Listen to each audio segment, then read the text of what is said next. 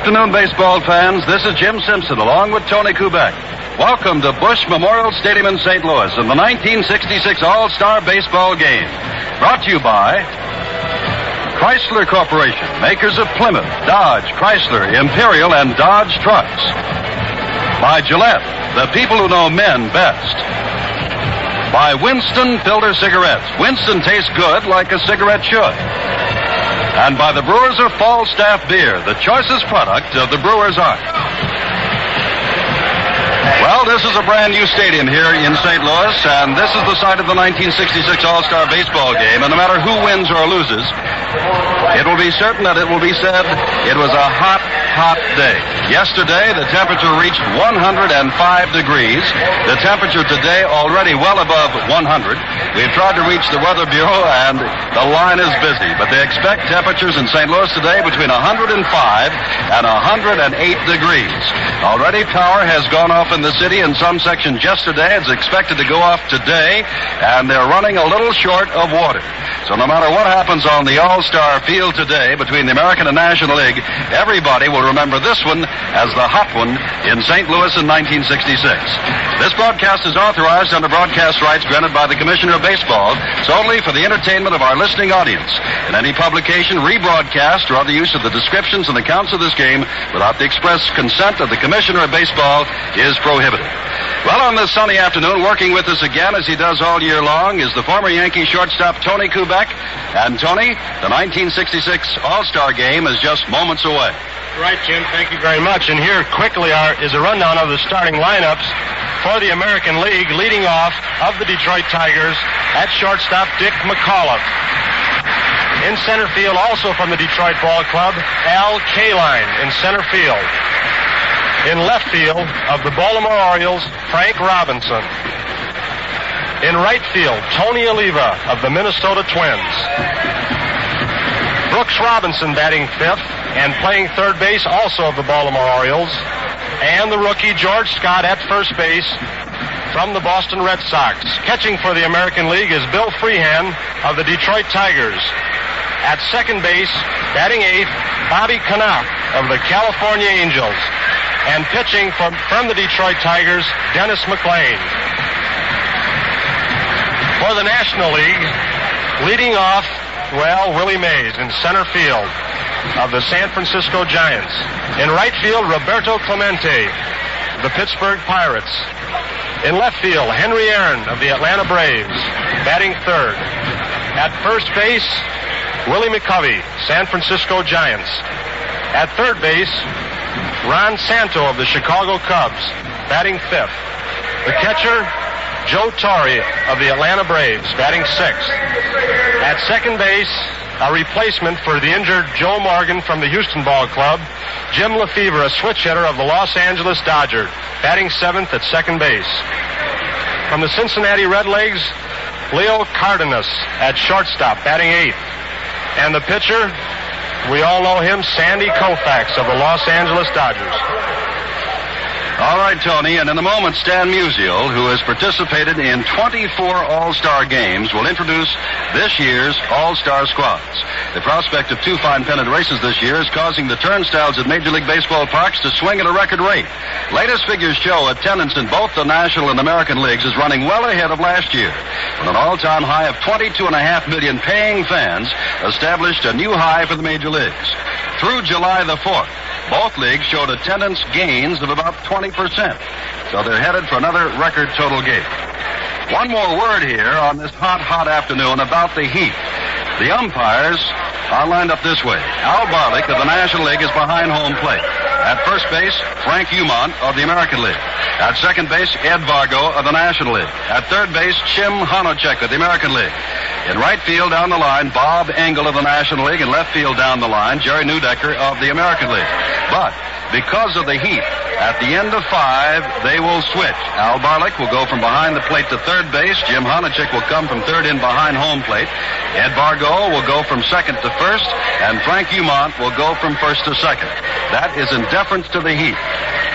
Being escorted to the mound now is Miss Jane Morgan, along with Stan the Man Musial. And, of course, it is Mr. Musial of St. Louis, even now vice president of the Cardinal Ball Club, that is getting the big hand. And Stan will introduce the entire squads before Miss Jane Morgan will come onto the field to sing the national anthem.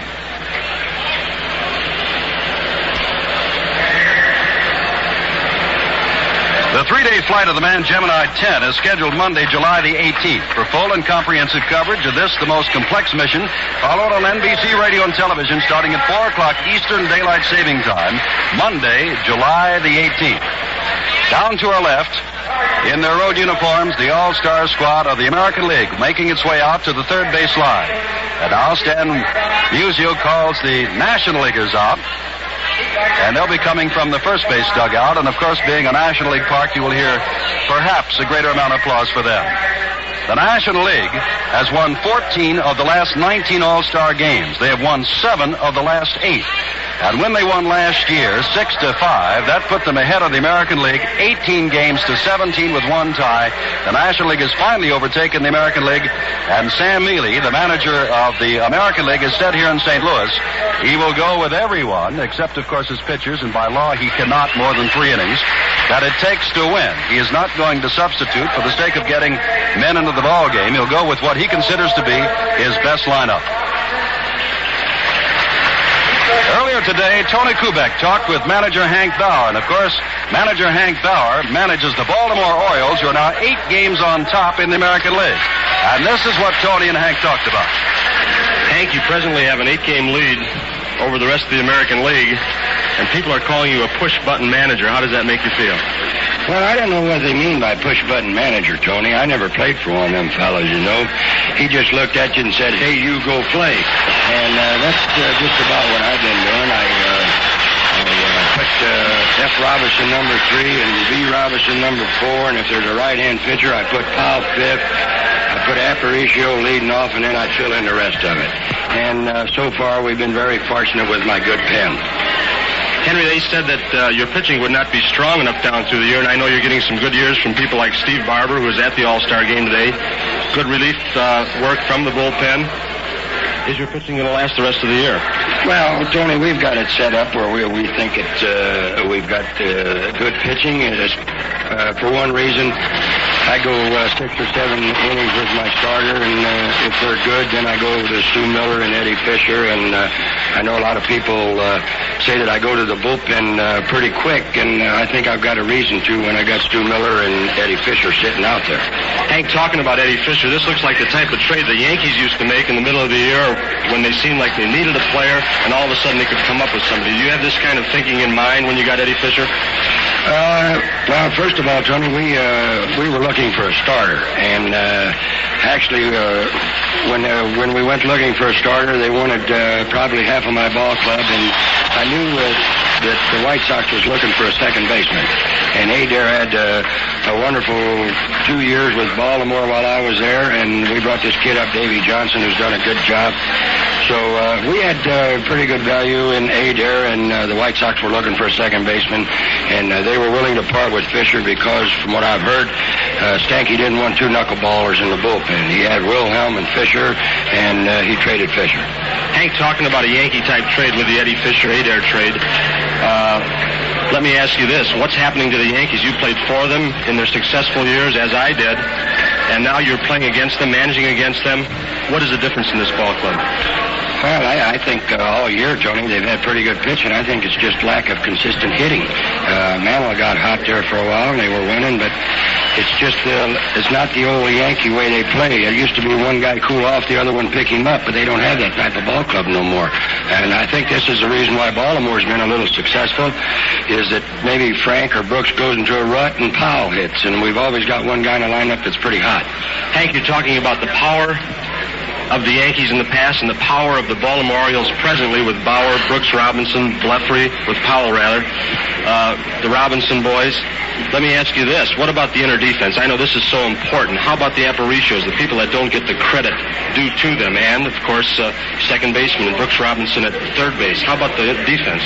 Well, Tony, I think Little Louie today is having one of his best years, I'd say, in the last 5 or 6 years. He's playing real good shortstop. He's hitting about 250 .350. He's getting on base for guys like Frank and Brooks, and as I said, he's having a good year. Davy Johnson, to me, is going to be one of the best second basemen in baseball. Right at the present, I think he's got a lot to learn. He's got good speed. He's got a lot of range. But as I said, he's inexperienced, and I think will make a real good second baseman. Now you're talking about defense.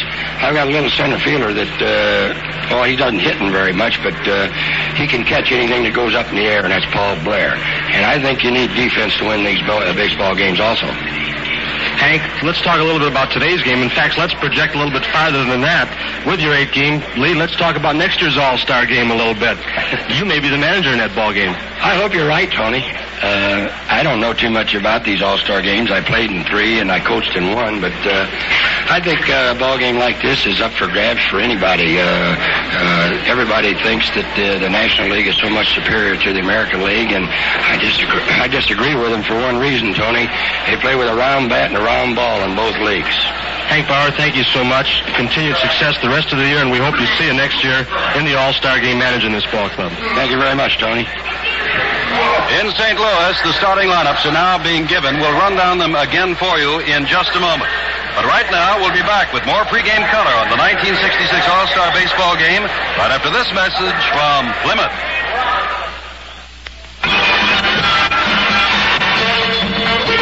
Ride with the winner, Plymouth. Ride with the winner now. Ride with the winner, Plymouth. Ride with the winner now. Plymouth has been winning top stock car races all over the country. Winner of the Daytona 500, the Rockingham 500, the Atlanta 500. Plymouth, winner of the Darlington 400, the Yankee 300 at Indianapolis, and the grueling Charlotte 600. Of course, you can't buy these race cars at your Plymouth dealers. They are specially modified just for stock car racing. But the same engineering know-how that gives the Racing Emmy such a record of performance and reliability goes into every Plymouth you can buy at your Plymouth dealers. Ride with the winner. Plymouth, a great car by Chrysler Corporation. Ride with the winner, Plymouth. Ride with the winner now. For the 1966 All-Star game in St. Louis, this is Jim Simpson along with Tony Kubek. And introduced at home plate, the honorary coaches today, Ted Williams for the American League and Casey Stengel for the National League. And Tony Kubek, we've been saying it all along. We will repeat it all afternoon. It is hot. You have played in temperatures such as this before.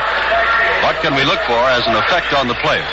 Well, Jim, the people that most worry about this heat, of course, are the pitchers and the catchers. But as we know, the starting pitcher is not allowed, according to All-Star rules, to go more than 3 innings. The only time a pitcher might go more than 3 innings is in the event of an extra inning ball game.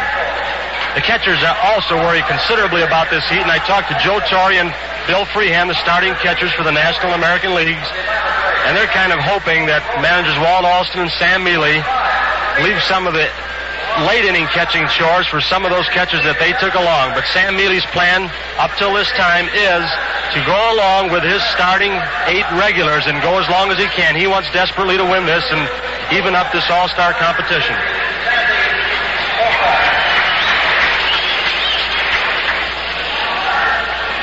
All right, Tony, let us now set the defense for you. The National League, of course, is the home team here at a brand new and beautiful stadium in St. Louis. At first base will be Willie McCovey of San Francisco. Down at second base, Jim Lefebvre of the Los Angeles Dodgers. And by the way, Joe Morgan was selected as the starting second baseman, but was hit on the knee in batting practice by a batted ball and could not play. However, we noticed in the All-Star introductions by Stan Musial, Joe Morgan was here in civilian clothes and was introduced. But Lefebvre of the Dodgers is at second.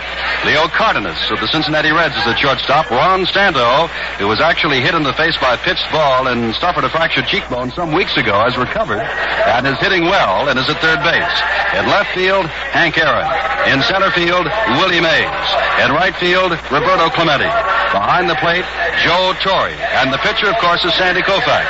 Now, Koufax has made 3 appearances for the National League, but has only worked a total of 3 innings in his All-Star career.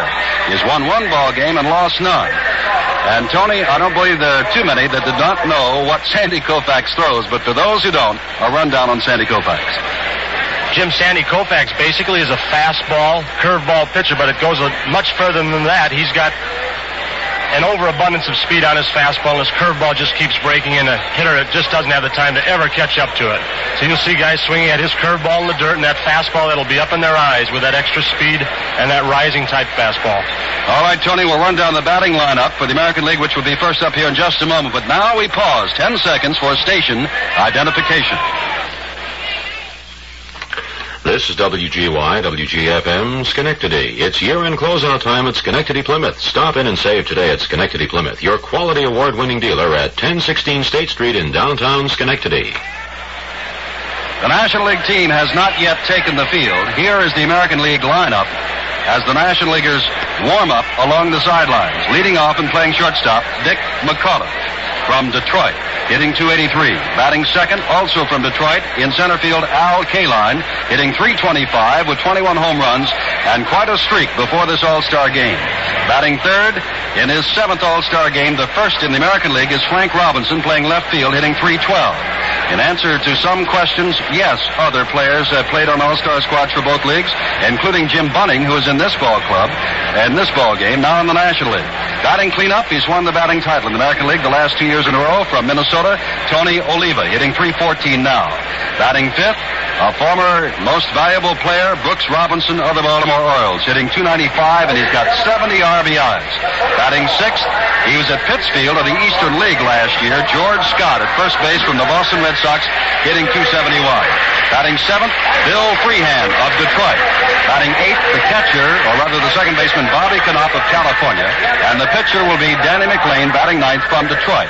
And now down to our right, the Vice President of the United States, his coat off on this hot afternoon, will throw out the first ball. Right now, Mr. Humphrey is simply making some motions as if to throw on behalf of the press. And now the National League squad takes the field. Behind the plate will be Joe Torre as Sandy Koufax walks slowly across the mound. And Tony, again, a rundown. How long can the pitchers play and how long can the players play according to All-Star rules? According to All-Star rules, as I mentioned before, Jim, the starting pitcher can go only 3 innings. A pitcher, the only time he can go over 3 innings is if the ball game goes into extra innings. As far as the starting regulars for both teams, the teams that were voted in by the players of the American and National Leagues, they must play a minimum of 3 innings, and as I mentioned, Sam Mealy plans to play his 9 or his starting 8 for the entire 9 innings. Of course, with this heat, it's hard to say. Talked to Tim McCarver, and Sunday they played a ball game here, the St. Louis Cardinals did, and it was 116 degrees on the field. I have nothing to say. That is hot. Sandy Koufax making his warm-ups now, and Dick McCullough. 13 home runs, 35 RBIs, 11 doubles, and 7 triples. Steps around to the left-handed side of the plate, watching Koufax throw a curveball before stepping in. The first 2 men up will be wearing the gray of the Detroit Tigers, Dick McCullough and Al Kaline. Strange as it may seem, with the top batting averages of the National Leaguers and their high RBIs, the American Leaguers have not been out-muscled, out-slugged by much. It is very close in total runs scored and in total home runs. The National League is the slight favorite in this ball game. Koufax is ready, wipes his brow. McCullough steps in. The shortstop hitting .283 on the season. And now the 1966 All-Star Baseball game from St. Louis is underway as Sandy Koufax gets the side. The windup. First pitch is hit high in the air. Maybe a play on it. Off third base comes Ron Santo, waving away Joe Torre, the catcher, and there's one down.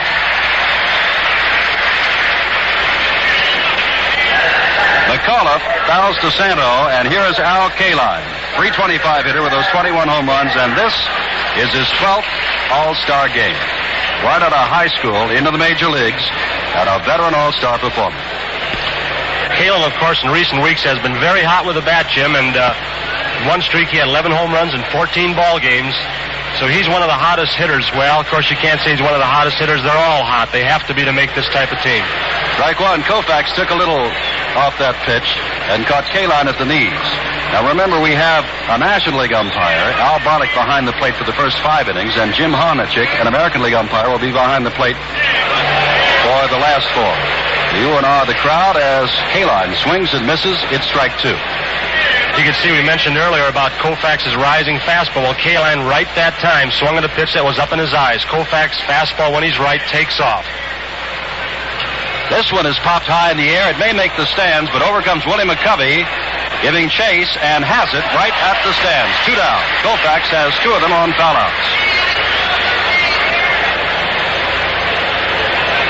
That will bring up Frank Robinson. National Leaguers have known him for some time. For the American League, this is his first season. He's burning it up, hitting .312, 21 home runs, 56 RBIs, 19 doubles, 5 stolen bases.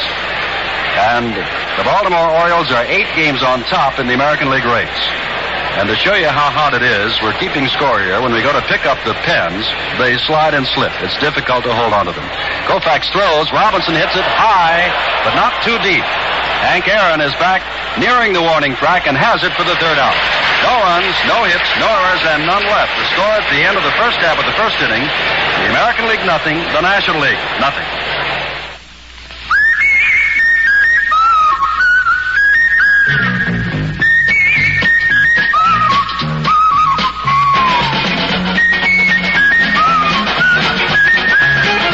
Winston tastes good.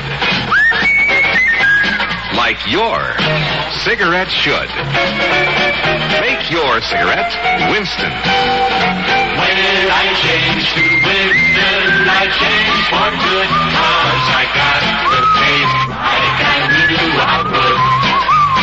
Winston tastes good like it should. When you change to Winston, you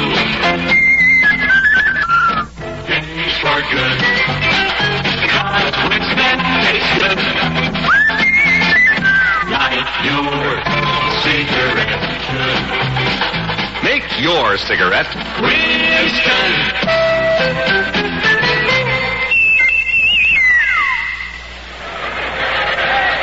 This is Tony Kubek along with Jim Simpson coming to you from St. Louis' new ballpark, Memorial Stadium. And to give you a brief rundown on this ballpark, it's completely encircled. The dimensions down both lines are 330 feet. Dead center field is 414 feet. The power slots right and left center field, 386 feet. The playing surface is very hard. It's been sun-baked for the past few weeks. The ball goes through the infield very quickly. The ball does carry fairly well in this ballpark. All right, stepping in for the National League, Tony, in the bottom of the first with no scores, Willie Mays, leading off and playing center field. And for those of you who may say, hey, wait a minute, why is he leading off? Walt Alston said, I did it in 1960. He got 4 hits, and I want as much speed as I can at the top of the batting order. So Willie Mays will lead it off, 277 on the year, facing Denny McLain, the Detroit right-hander, making his first All-Star appearance. And Denny took something off his curveball on that one, a slow curve, and Mays was out in front of it, strike 1. McLain has never appeared in an All-Star game before. He's only 22. His father-in-law is Lou Boudreau, who today is seeing McLain pitch in the majors for the first time. He's here in St. Louis. McLain throws fastball this time, catching the outside corner, and it is quickly strike 2 to Mays. Sandy Koufax retired the side in the top of this inning on 5 pitches. And the number 1 hitters for both of these teams didn't waste any time. McAuliffe, of course, popped the ball up, and Mays had a vicious cut at a slow curveball from Dennis McLain. McLain throws inside with the fastball this time. It is 1-2.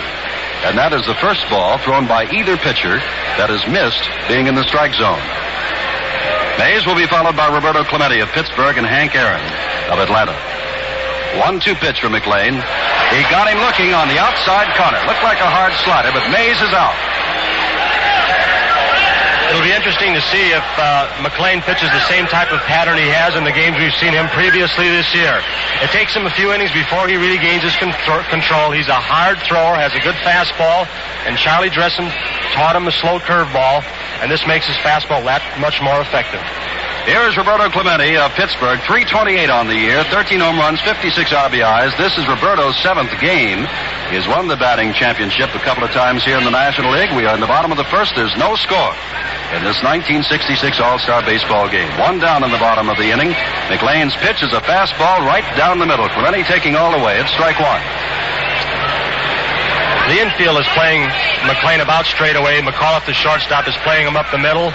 And Knott, the second baseman for the American League, shading him slightly toward right field. Hit into center field. Al Kaline stops, now starts in, and is there and has it for the second out. That will bring up Hank Aaron, hitting .289, 26 home runs, and 67 RBIs. His 11th All-Star game. The defense, George Scott is down at first from Boston. Bobby Knopf of California is at second. Dick McAuliffe of Detroit is at short. Brooks Robinson of Baltimore is at third. Frank Robinson of Baltimore is in left field. Al Kaline of Detroit in center. Tony Oliva of Minnesota is over in right. Bill Freehan, your catcher from Detroit. And McLean from Detroit, the pitcher. 2 down, bottom of the first, no score. McLean's first pitch, curve ball. Same first pitch he gave to Willie Mays. Over, strike one. You talk about setting defenses, Jim. The most difficult thing in All-Star or World Series play is setting up a defense and a pattern of pitching. There's a strike, slider on the outside corner there. And the most difficult thing when you haven't seen a player all year long is to establish a pitching pattern for your pitcher so that you can play your infield strategically. Play them where that good hitter is going to hit the ball most often.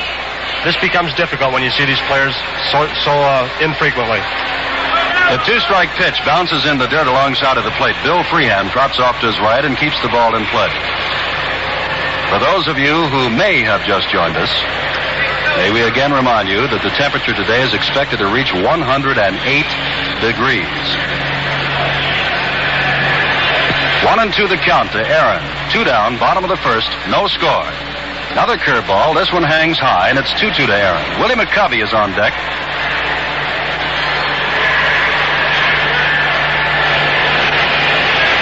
Vice President of the United States is here. The entertainer Jane Morgan sang the national anthem, and we have a packed house of more than 50,000. 2-2 pitch, and he's called out on strikes. Second strikeout for McLean is off to a good start, as both pitches are. No runs, no hits, no errors, and none left. And the score at the end of the first inning is the American League nothing and the National League nothing.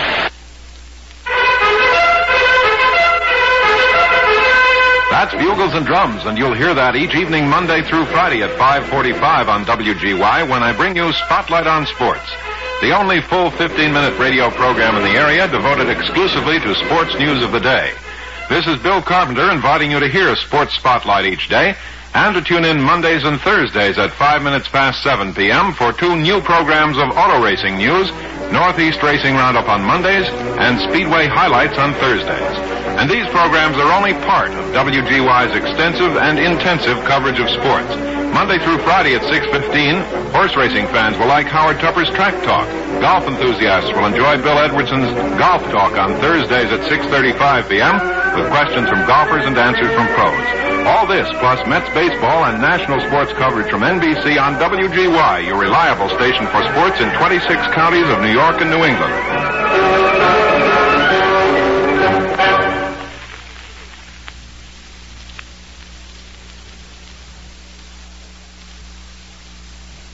We said it's expected to get up to 108.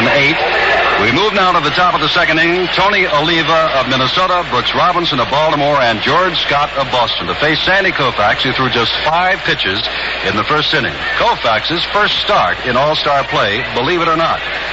Oliva is a left-handed batter. He has won the last 2 American League batting championships. Facing Koufax takes strike on the outside, and of course Tony faced Sandy Koufax in the World Series last October. Both Tonys, this one and the one hitting right now. How did you make out? Neither one of us fared too well, as most hitters don't. Swing and a miss by Oliva, and it is strike 2. And Koufax has thrown nothing but strikes. We're in the top of the second. There's no score and none down. Bertie Tebbetts is coaching at third and Hank Bauer at first. Took something off that pitch. It's up high, and it's 1-2 to Tony Oliva. In the first inning, McAuliffe hit the first pitch and fouled to Santo at third. Al Kaline fouled out to McCovey just near the right field stands, and then Frank Robinson lifted a lazy fly to left. And in 5 pitches, Koufax had the American League down. Here's Oliva. 1-2 the count. Waits, hits this one straight up in the air, and again McCovey may have the chance as he comes over the first base line. And it hits on a rail in back of a television camera and bounces almost back out to the mound where Koufax, who has already gotten a new ball from Al Barlick, picks it up and throws it out of play. Count is 1-2 to Oliva. As Jim mentioned earlier, Ted Williams is one of the honorary coaches along with Casey Stengel, and Ted Williams, as he most often does, spend all of his time in batting practice behind the batting cage, and he made comments on every hitter and almost every pitch for the press, for the radio and sports announcers, and he feels this is a real good background. He said he'd love to get up there and hit in this ballpark.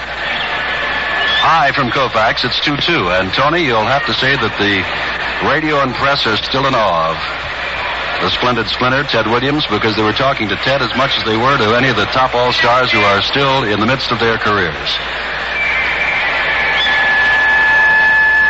Koufax taking his time in this 100-degree heat. 2-2 is the count to Oliva. First man up in the second. There's no score, and he hits this one high and foul. Back comes Torrey near the screen, but it bounces 2 rows in, and the count remains 2-2. The official temperature reading at game time is 100 degrees at the airport here in St. Louis. Down on the playing field with the absence of any wind whatsoever, I would guess, Jim, it's probably more like 108. And you'll get no argument at all out of me. Would you believe 107? I'll take the 8. 2-2 is the count. Oliva hangs in there. 314 on the year with 49 RBIs, 17 home runs, a lot of power, and a good man with his wrists. He can control that bat. Takes up high, and now Koufax has gone all the way with Oliva. It is 3-2. We mentioned Tony Oliva facing Koufax in last year's World Series, and I had a chance to talk to him about Koufax's curveball. Many pitchers have good curveballs, as does Dennis McLain, but Koufax's curveball just keeps breaking, and you think you've got it as a hitter, and it disappears. Line drive to center field. Willie Mays started back and now takes it with that patented basket catch, shoulder high, and there's one down. Oliva lines to Mays, and that will bring up Brooks Robinson.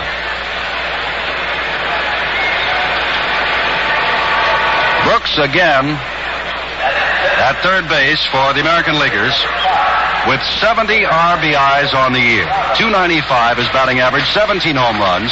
Our most valuable player in the American League, and with one down and no score in the top of the second, Robinson faces Koufax and takes high. Brooks, of course, bats from the right side. Oliva was a left-hander. Both teams are predominantly right-handed hitting. The only switch hitters on the National League squad.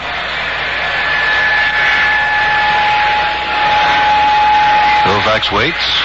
High, a change-up, got way away from him and brought an ooh from the crowd as Torrey had to straighten up and reach up for the pitch. It's ball 2. That's one of the rare off-speed pitches you'll see Koufax throw. He's basically, as we mentioned, fastball, hard curveball.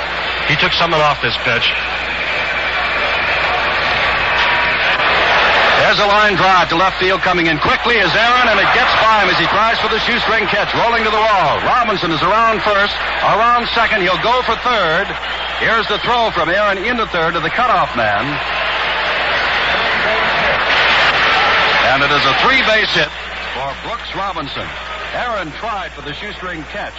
The ball tipped his glove. It would have been a great catch had he made it, but the ball went all the way through and rolled to the wall. And Robinson is on third with a triple. And that will bring up George Scott, the first baseman from Boston, who just a year ago, Tony, was in the Eastern League playing for Pittsfield, and here he is in the All-Star game with a chance to drive in the first run of the ball game.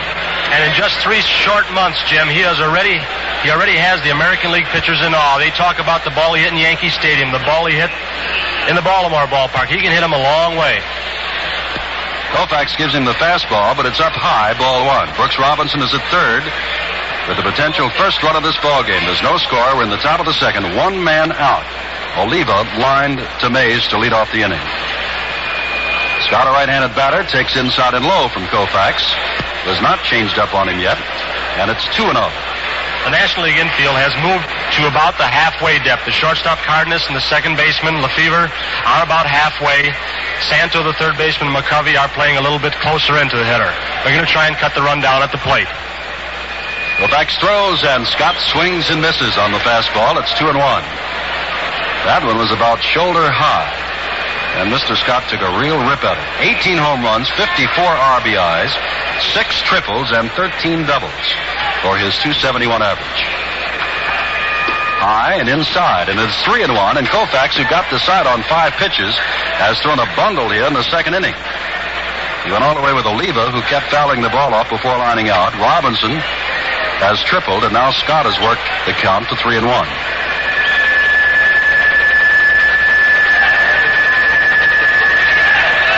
The Dodgers left-hander has the sign and throws, and strike 2. Scott was swinging on the 3-1 pitch and took a good cut, but missed it, and it's 3-2.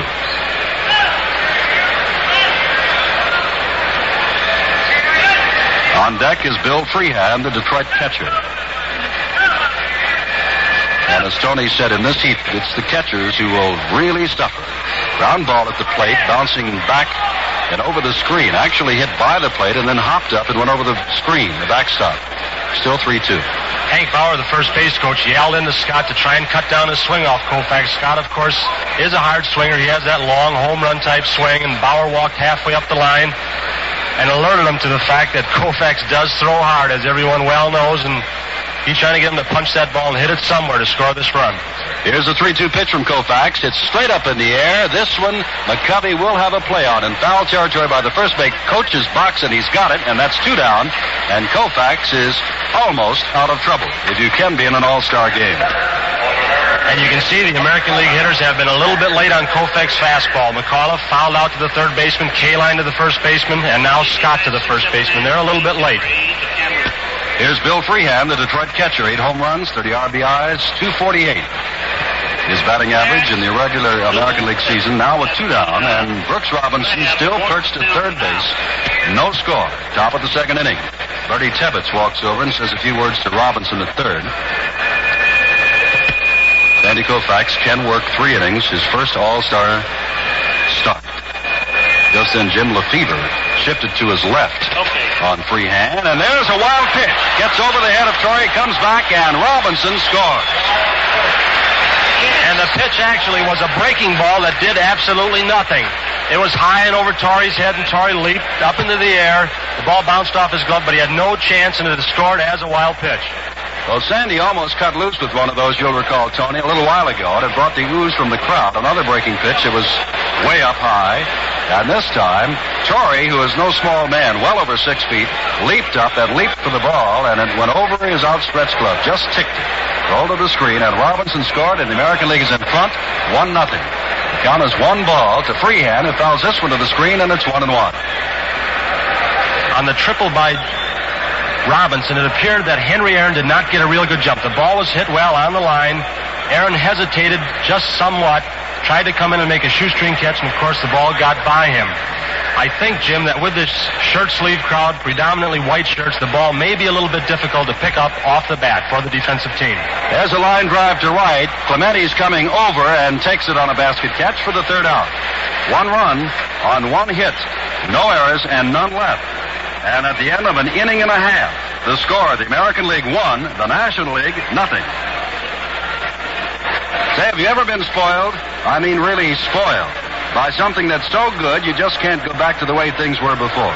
Well, if you have, you know what a great feeling it is. But if you haven't, you're going to get a chance to find out what it's like as early as tomorrow morning. You know how? By shaving with the Gillette Super Stainless Blade, also known as the Spoiler. The Spoiler isn't just a new razor blade, it's a whole new standard of shaving. The Gillette Super Stainless has a miracle plastic coating baked onto the edge, a coating invented and patented by Gillette. When you shave with this new blade, you can actually feel how much less pool there is. And that's when you'll become spoiled, so completely spoiled that you'll never go back to your old way of shaving, no matter how much you liked it before. So after the game, why don't you go out and get yourself the Spoiler, the Gillette Super Stainless Blade. You might as well get started getting spoiled right away.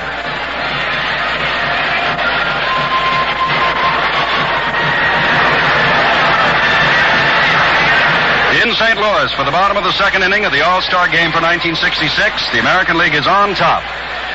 On a triple by Brooks Robinson that skipped by Hank Aaron and a wild pitch by Sandy Koufax. Denny McLain, here in the bottom of the second, will face Willie McCovey, Ron Santo, and Joe Torre. And McLain got Mays and Aaron, 2 of the game's best hitters, looking on 3rd strikes in the first inning. The third man, Clementi, flied to center.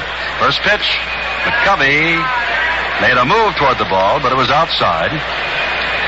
The scoreboard is yet to show a ball or a strike. We did not see Al Barlick go up with the right hand, so we'll call it outside. There's a foul back. There's strike 1.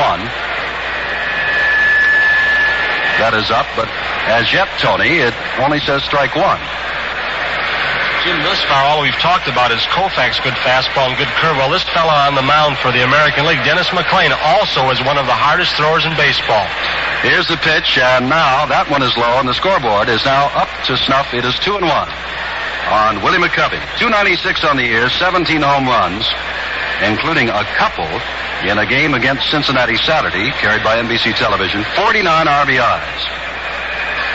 1 run on 1 hit, no errors for the American League. 0, 0, and 0 for the National League, and this one is hit sky high in the air. Brooks Robinson, standing on the grass, has it for the first out. McCovey pops to Robinson at third. Here is Ron Santo. And when you start talking about intestinal fortitude, give a lot of credit to Mr. Santo, the Chicago Cubs.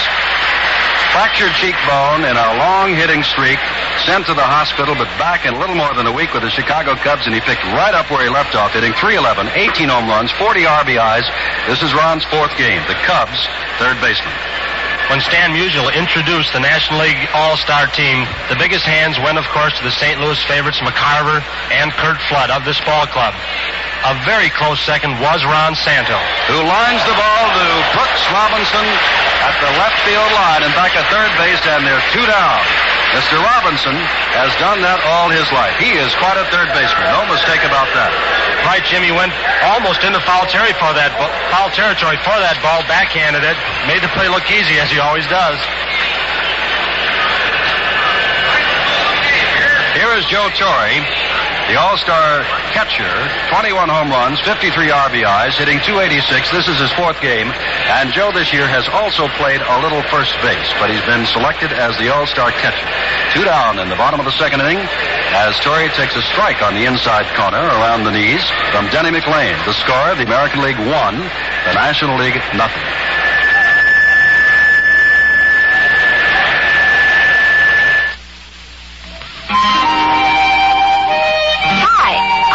Rebellion girl. Does this time of year make you want to head out from the herd and go galloping off in exciting new directions? Well, come on. Dodge Charger is for you. Charger. America's first full-size fastback. With sleek styling outside. Man-size comfort inside. Standard? A big, powerful V8. Disappearing headlights, tachometer, and luxury interiors, too. Plus fold-down rear seats that give you luggage room by the wagon load. Dodge Charger. Looks like a high-priced thoroughbred, but costs only a few dollars more than those pony-sized cars comparably equipped.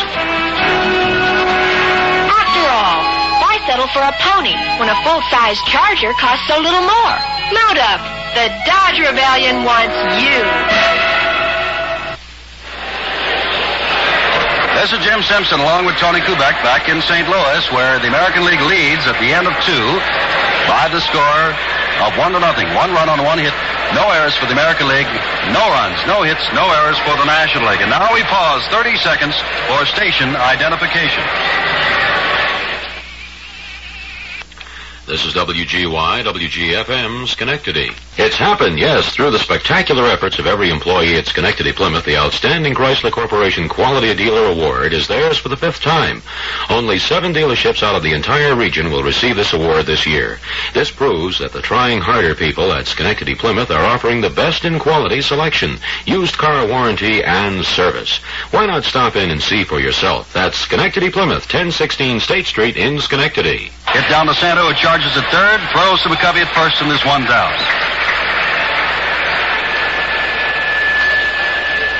Now the man they call the Detroit Bulldog, Denny McLain. He's pitched 149 innings this year, 3.08 average, struck out 104, walked 59. He's had 2 one-hit ball games and 2 two-hit ball games, and right now he has the National Leaguers hitless. He's retired 6 in a row. At bat with 1 down in the 3rd, and he swings on the first pitch, strike 1. McLain, in looking over the lineup, said before this game, there's nobody that worries me. Not one person, that is. They all do. This one he hits high in the air and will make the stands in back of home plate on the right side. It's 2 strikes to McLain. Dick McCullough on deck.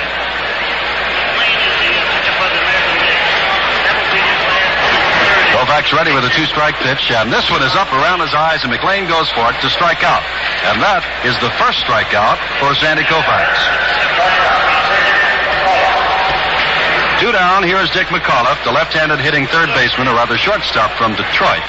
who fouled DeSanto at third to lead off the first inning. As a matter of fact, he hit the first pitch. In last year's ball game, I think many people will recall McAuliffe hit a home run for the American League. He had a strong first half of the season last year, as he is this year. This one is over McAuliffe's head, and he has to duck and back out of the box. Not a hard pitch from Koufax, but nevertheless right in the vicinity of Dick's head. It's ball one. It seems as though Koufax, as he did in last fall's World Series, is having difficulty controlling his breaking ball. The wild pitch was a curveball that got away from him, as was this one that went over McAuliffe's head. There's a strike. And we have just received information from the public address announcer that Jim Bunning is warming up to come in for the National League, and Jim Cott for the American League. The pitchers now can only go through 3 innings. It is 1-1 to count to McAuliffe with 2 down here in the third inning. This one is high and inside again. And Koufax again, when he takes something off the pitch, as Tony Kubek said, is having trouble getting it over the plate. 2-1 to McAuliffe.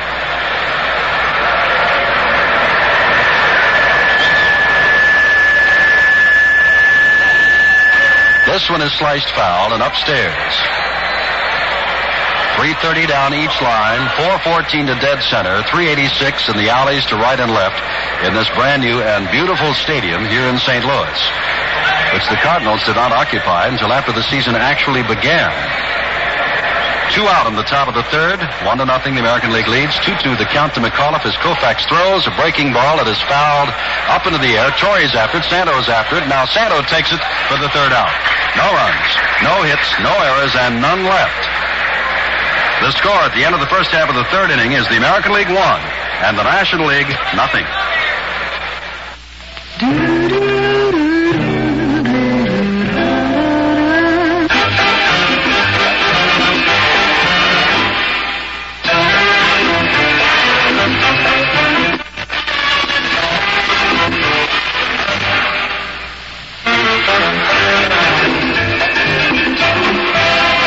Winston tastes good like your cigarette should. Make your cigarette Winston. When I changed to Winston, I changed for good, 'cause I got good taste like I knew I would. Winston tastes good like it should. When you change to Winston, you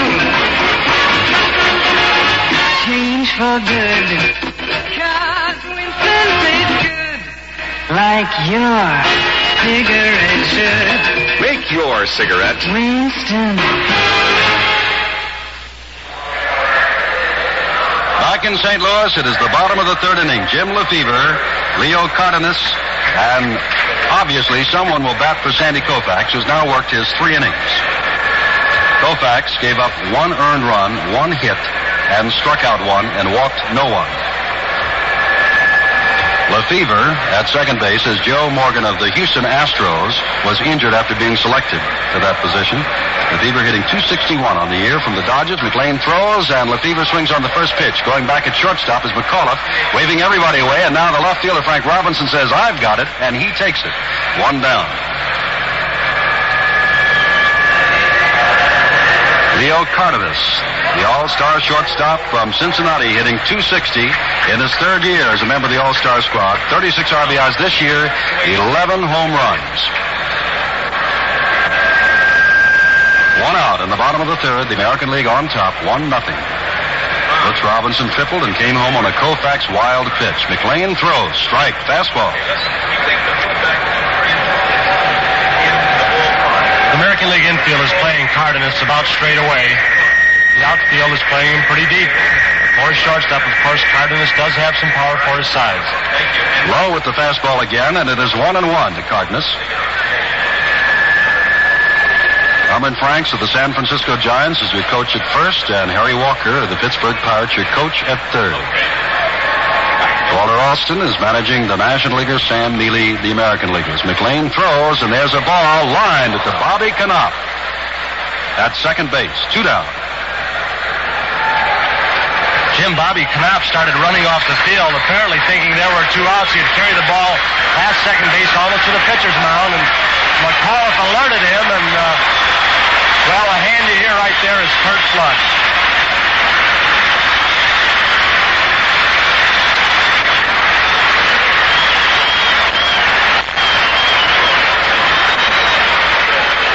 Sandy Koufax is out after working his 3 innings, and Curt Flood, and as Tony said, he gets a tremendous hand. He is a Cardinal, hitting .285 on the year, 45 RBIs, 4 home runs. He's stolen 9 bases. McLean faces him and throws him a breaking pitch that's right over strike 1. McLean is within 1 out of pitching 3 perfect innings in all-star play, and for 22 years old, well, that's quite a thrill. The National Leaguers whooping it up as a fastball from McLean catches the outside corner. It is strike 2. The umpires will switch here at the end of 5 innings. It is Al Barlick of the National League behind the plate at this moment. Bottom of the 3rd, 1-0, American League leading, 2 down. Big curveball, climbs high and doesn't come down or over. It is 1-2 to Curt Flood.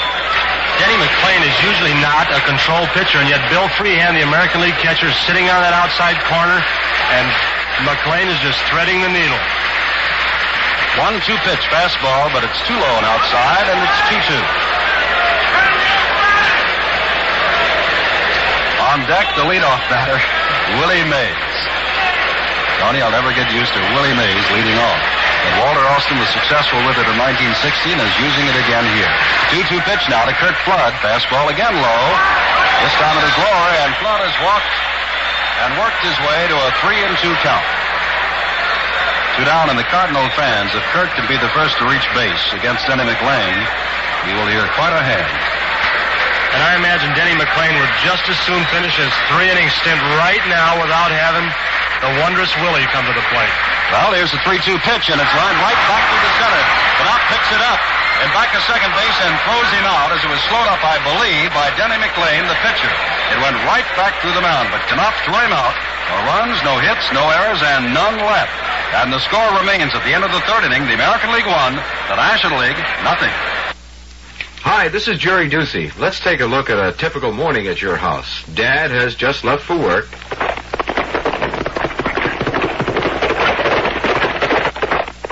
And the lady of the house is just about to settle down the youngest member of the tribe. There,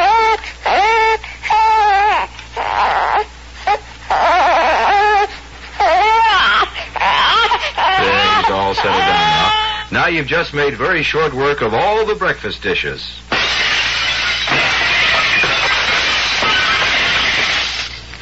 Now you're all set to relax with music on the Jerry Ducey Show. I'm here every day at 8:10 on the dial from 10:15 to 11:30. I wish you'd listen in. It'll help keep a young fellow off the streets. That's me.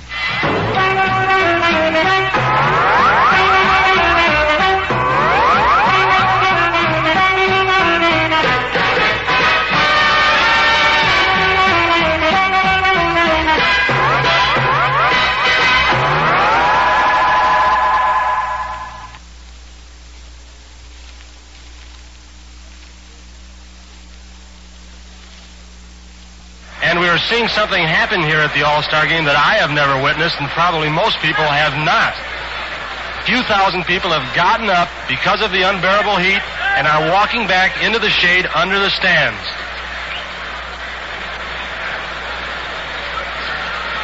I don't think they're on their way home, Tony, but nevertheless, as we said, it is a very hot day, and they are certainly seeking shelter. Jim Bunning coming in now is 9-5 on the year from the Philadelphia Phillies with an unearned run average of 2.38. Repeat for you, the American League is out in front, 1-0, and the totals thus far, 1 run, 1 hit, no errors for the American. The National Leaguers have failed to scratch against Denny McLean, who pitched 3 perfect innings. To lead off against Jim Bunning, here is Al Kaline, who fouled to McCovey at first back in the 1st inning.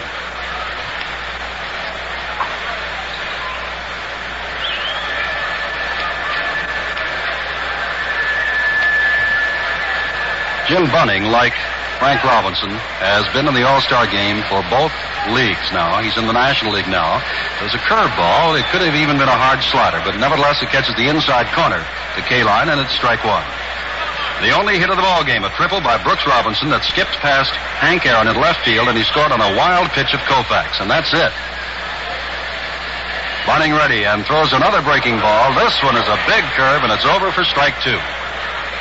And Jim, of approximately 15,000 seats here at this Memorial Stadium in St. Louis, I think about half of those in the sun, or maybe a third, are vacant. They have been here, but in better than 100-degree temperature they have left. Here's a ball hit straight up in the air into short right field. Clemente is coming in, going back as a second baseman, and it is Lefevre who takes it in fair territory just before crossing the foul line.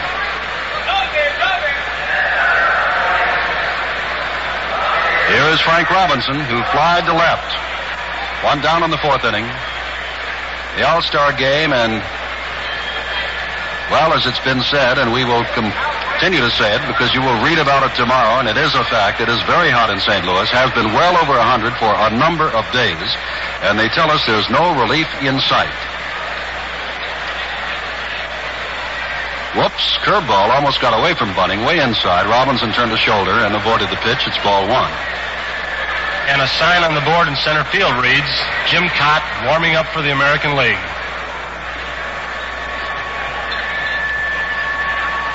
One 1-0 pitch from Bunning to Frank Robinson, high and inside with the fastball, and it's 2-0.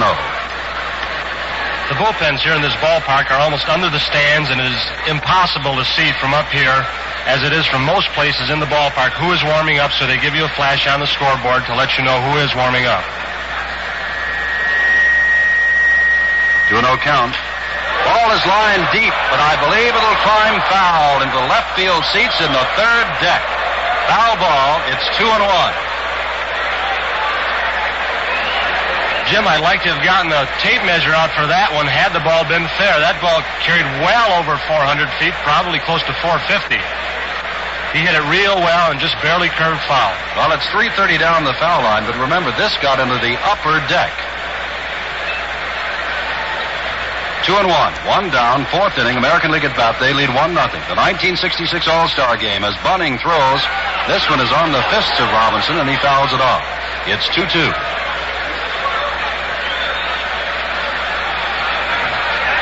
It's early in the ball game, but the only changes that have been made, Kurt Flood batted for Sandy Koufax, and Jim Bunning has now relieved Koufax here in the fourth inning. And, of course, Denny McLain is now through, after pitching 3 perfect innings and leading 1-0. 2-2 pitch coming up from Bunning. Big curve, he got him on the inside corner, strike 3, Robinson is out.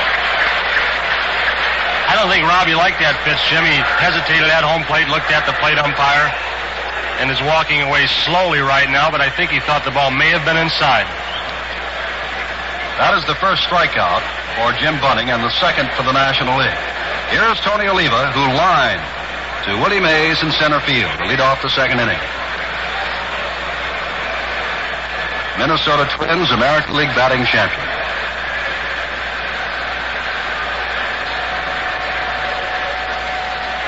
Bunning throws, and there's a drive into left field. Coming over is Aaron, and going out is Cardenas, and Cardenas takes it on the dead run for the third out. No runs, no hits, no errors, and none left as Bunning sets him down 1-2-3. The score at the end of the first half of the fourth inning is American League 1 and National League 0. Lisa, it's happened. Oh, no. Yes, our family-sized right guard is empty. Oh, Jim. We'll buy another together. Gillette Right Guard, the perfect personal family deodorant, because nothing touches you but the spray itself. 2 seconds gives you 24-hour protection. Protection that lasts far longer with regular use. Look, Lisa, our new family-size right guard. Enough to last forever. Well, almost. Now's the time to try new Gillette Foamy Shaving Cream. Gillette packs a mountain of smooth shaving comfort into every can of new Gillette Foamy. You get billows of creamy, rich, whisker-wilting foamy lather that soaks deep down into your beard, keeps it soft and moist right through your shave. Nobody makes a lather like Foamy. So moist, so rich, so creamy. Nobody makes a lather like Gillette.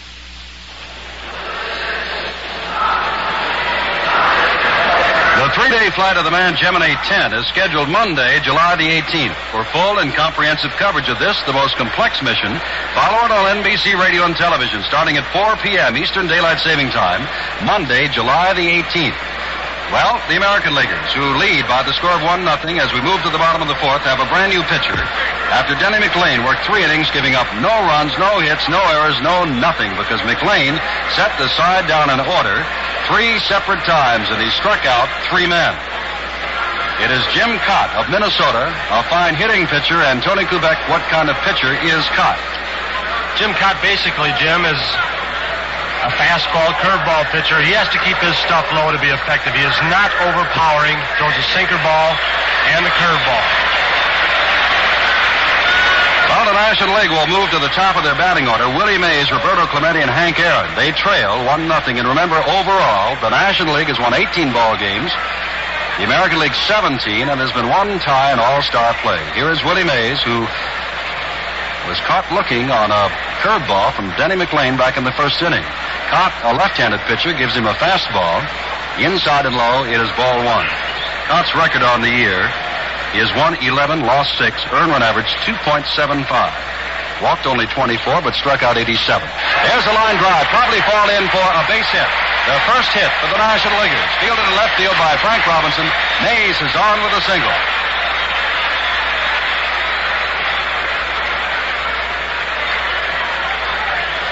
Willie Mays, who has a bundle of all-star records, is adding to it every year. And at 35, Willie feels that maybe he can play as late as age 40. Here's Roberto Clemente, a .328 hitter in the regular season. He flied to K-line in center in the first inning.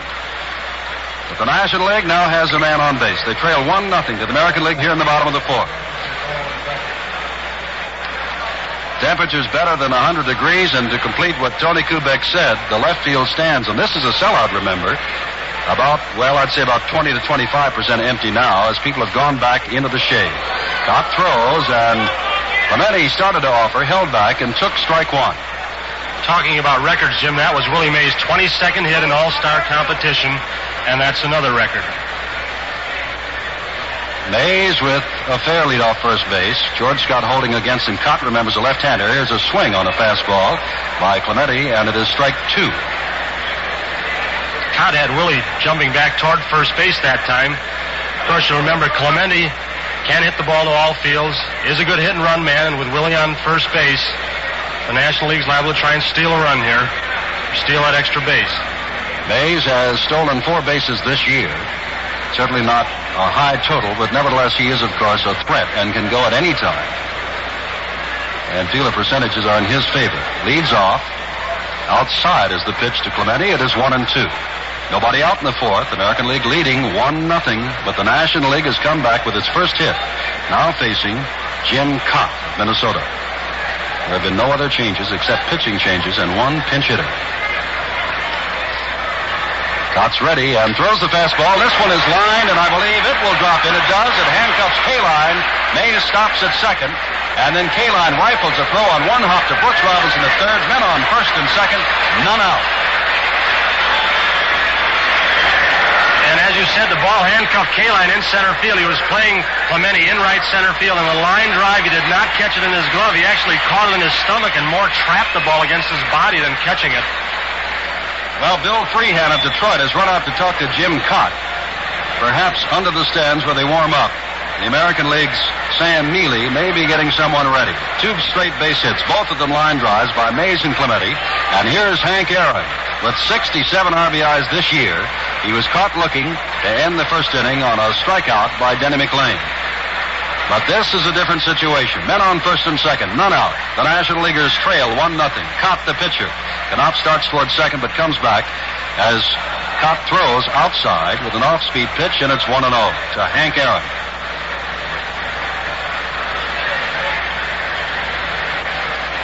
Aaron stepped out for the moment and looked down to Coach Harry Walker, the manager of the Pirates, who is coaching at third base. Cott looks back, throws high to Aaron, and it is 2-0. Now the crowd begins to sense that perhaps Cott isn't going to give Aaron something good and may lose him on pitches. It is 2-0. Conversely, Hank can now begin to look for his pitch with men on base and out in front of the pitcher.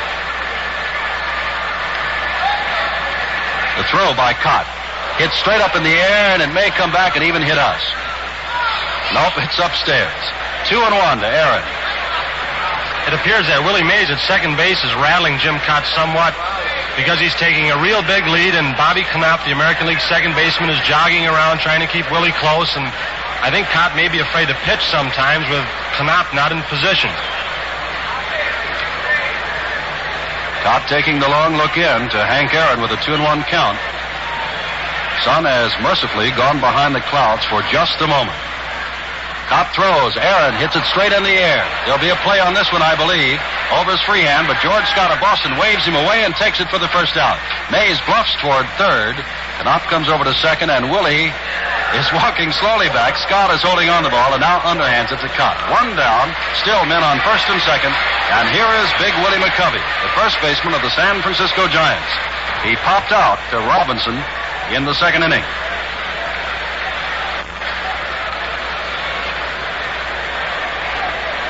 McCovey is a left-hander, of course, and Cott is a left-handed pitcher. On deck is Ron Santo. McAuliffe dashed in the back of Willie Mays, but now goes back as Cott concentrates on McCovey. Inside, ball one.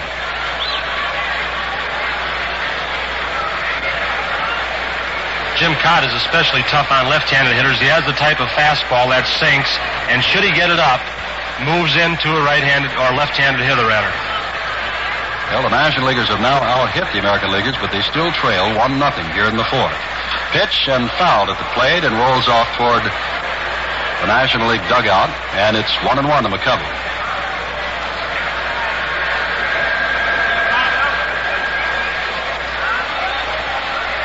Scott's the first baseman, Knopp at second, McAuliffe at short, Robinson at third, Frank Robinson in left, Al Kaline in center, Oliva in right, Bill Freehan the catcher, and now Jim Cott doing the pitching, and this the fourth inning. The set and the pitch, and he hits it off the fist down to George Scott. Scott's going down to second for one, and that's all there'll be. The force at second base on Roberto Clemente as Mays moves to third, but Cott now has two of the National Leaguers down with Ron Santo coming up. To give you an idea of the National League speed, Clemente, the runner on first base, almost beat Scott's throw into second base, and McAuliffe had to catch it and rapidly get out of the way. Here is Santo, who hit a line drive that Brooks Robinson dove toward the left field line and made a great catch far. Santo, with 40 RBIs, can rip that ball and is a right-handed batter to face the left-hander, Cott. Mays is at third. McCovey is at first. They're Giants at the corners.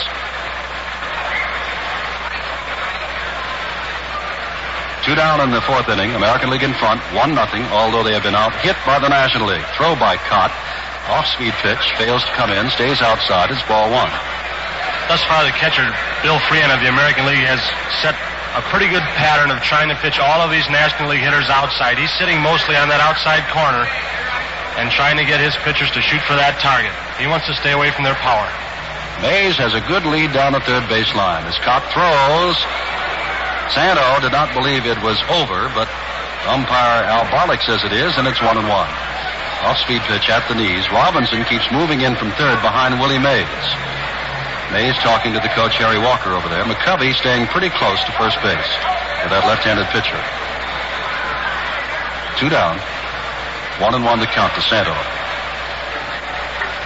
Cott's ready and throws, and it's fouled. Look out in the stands on the right side. Skips up and is one-handed by a customer who's wearing a pith helmet to ward off this sun, which has now come back out. 1 ball, 2 strikes to Santo. It's the fourth inning of the 1966 All-Star game. Cott with a new ball, looking in for the sign from Bill Freehan, and is ready. 1-2 pitch, change up, outside, it's 2-2.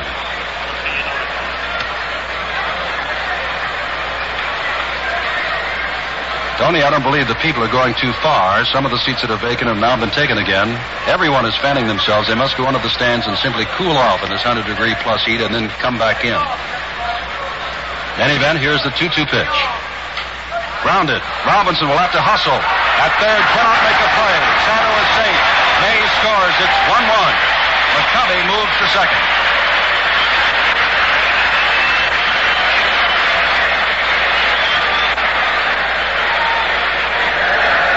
The ball was not hit hard. It was topped down the third baseline. Brooks Robinson had to make a hurried play, came in as quickly as he could, just could not handle the ball, and I don't believe Jimmy'd have had a chance at Santo if he had fielded the ball cleanly. Well, the official scorers feel the same way, Tony. They've given him an infield hit. Robinson made a great try, but it's the third hit of the inning, and we've got a tie ball game. It's 1-1. Here's Joe Torre, who struck out swinging back in the second inning and takes strike one from Jim Bunning. While Denny McLean, who pitched 3 perfect innings and struck out 3, can no longer win this ball game. The National Leaguers have fought back against Jim Cott. Still 2 down here in the fourth. Cott throws to Torre. Ground ball. McAuliffe underhands it to Knopp at second for the force play, and that's it. 1 run on 3 hits, no errors, and 2 men left. And the score at the end of the fourth inning is the American League 1, the National League 1. Rules. Sometimes you're for them and sometimes you're against them. But the world of sport would not exist without them. The rule book of a sport isn't just a set of laws made to be broken, but they are the rules of common courtesy. And if they aren't observed, the game would be chaos. It's true in most everything we do, like driving. Traffic rules are based on common courtesy, and it's even true in business. The best businesses are run by the rules of courtesy, like your Chrysler, Plymouth, and Dodge dealer. He calls his rule book customer care. What's that mean? It means when you bring your car in for service, he's nice to you. Every rule of courtesy is observed. Why? Because he wants you to come back. But he doesn't base his business on bedside manner alone. He's got certified service, factory-trained mechanics using genuine Mopar Chrysler parts. Fix only what needs to be fixed. So if you're looking for the best service in the book, see the guys who play by the rules with customer care. Your Chrysler, Plymouth, or Dodge dealer. Tony Kubek along with Jim Simpson at the 1966 All-Star Game. The American League, 1 run, 1 hit, no errors. The National League, 1 run, 3 hits, and no errors. And, Tony, here's the man who has the only run of the ball game for the American League, Brooks Robinson, who swings on the first pitch from Jim Bunning to start the fifth. It's strike 1. Bunning came on in relief of Sandy Koufax, who gave up 1 run on 1 hit and a wild pitch, and got Kaline, Robinson, and Oliva in the fourth inning. He is now pitching his second inning. The 1-strike pitch from the right-handed Bunning is outside to the right-handed batter Brooks Robinson. Ball 1, 1-1. And, Jim, if the mass exodus from the sun into the shade continues in this ballpark in St. Louis, we're going to have absolutely no one sitting in the sun in another inning or two. Ground ball. This should be a shot for Cardenas at short. He's up with it. Sidearms it to McCovey at first, and there's 1 out in the fifth inning. That was the ball that never took a real hop. It just hugged the grass, made it to the dirt. Cardenas scooped it up and threw out Brooks Robinson. Here's George Scott, who fouled to McCovey at first in his only other time at bat, the rookie first baseman from Boston. Temperatures better than 100 degrees in St. Louis, and a real hot all-star baseball game. Curve ball catches the outside corner. Fine pitch by Jim Bunning. Jim Bunning, of course, a big right-hander, throws a lot of sidearms, scares a lot of right-handed hitters out of the batter's box, has a wide sweeping curveball and a hard fastball. 1-strike pitch to Scott. Outside, it's 1-1. And Bunning's follow-through, Jim, is something to see. He takes that right leg and wraps it completely around his left and his face completely towards center field when he finishes up. It seems as though he would not be able to feel the ball at all if it were hit back at him. Curveball outside. It is 2-1. 1 out in the fifth inning. The score is 1-1. In the second inning, Brooks Robinson tripled past Aaron, scored on a wild pitch. In the fourth inning, the National Leaguers put together 3 hits, including an infield hit by Ron Santo, which drove in Willie Mays with the tying run, and that's the scoring to now. Here's the 2-1 pitch to Scott. Outside, and it is 3-1 to George Scott. Bill Freehand, the Detroit catcher, on deck. Talking about Bunning's follow-through, many clubs in the American League, when Bunning was with the Detroit Tiger Ball Club, started to bunt him toward the third base side, and Jim did have some difficulty getting over. Here's the 3-1 pitch, and Scott is swinging. It's 3-2. By the way, the American League bat boy is Jay Mazzone from Baltimore. At age 2.5, he was in a fire and lost both of his hands, but has the use of artificial hands. does not feel that he's handicapped at all, plays baseball, fine bat boy, and the American Leaguers wanted him, and here he is. Scott hits this one straight up in the air. Backing up is Lefevre at second base, waving everybody away, and has it for the second out. That will bring up Bill Freehan, who lined to Clemente in right field in the second inning. 1-1 the score, 2 down in the fifth. In a game that, either despite the heat or because of the heat, is moving right along, less than an hour old, and here we are at the fifth inning.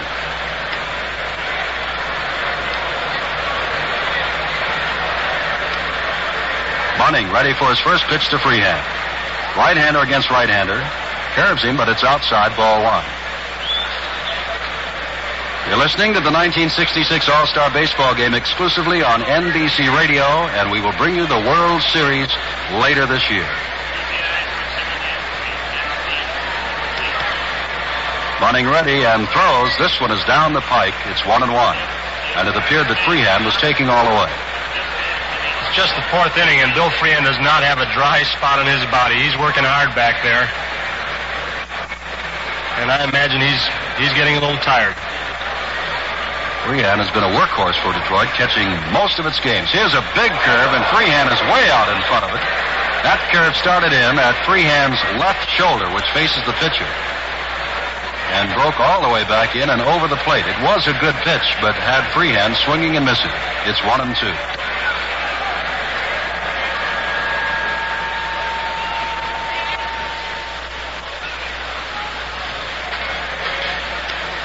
Bunning ready again, fires this one a fastball, which is low and away, and it's 2-2. The crowd at this moment rather quiet in a 1-1 ball game, top of the fifth inning, on a hot afternoon. Many of these ball players have come in private planes. Many have come in private cars. Many have come in by train because of the partial airline strike. Bunning throws. There's a ball that may get through the infield and does, past Cardenas. And Freehan has the second hit of the ball game for the American League. A single to center. The ball was not hit really hard. It was to Cardenas' left, right up the middle. But we had an idea of how hard this St. Louis infield is. It's been baked, as we mentioned, and the ball just scooted right on by him and went out to center field. Well, with 2 down in the fifth, here's Bobby Knopf, who grounded to Santo at third in the third inning. And to repeat, both managers have gone all the way with their starting lineups, with the exception of the pitchers. We're now in the fifth inning. Bunning throws, and it's fouled to the screen by Knopf, strike one. Bill Freehan at first with 2 down. Bill Freehan is one of the few catchers in baseball that'll take a chance and try and steal a base. He runs fairly well. Does not steal a lot of bases, but he can steal a base off certain pitchers if you should get a good jump. Bobby Knopf, 224 in the regular season, but what a fielder he is, and with a chance now to move that runner, Freehan up, takes the curveball, picks on it, but fouls it into the right field stands. Count is 2 strikes to Knopf, who spells his name K-N-O-O-P. Can generate power. He has hit 11 home runs this year and has knocked in a bundle of runs, 44.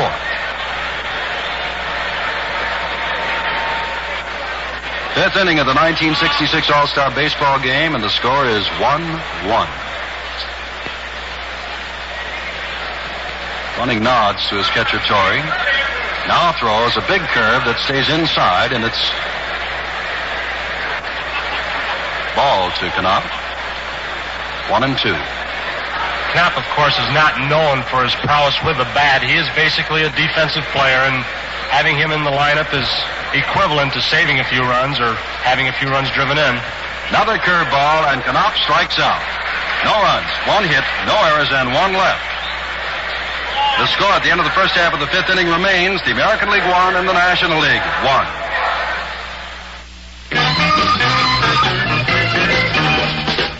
I've just run out. You've just run out?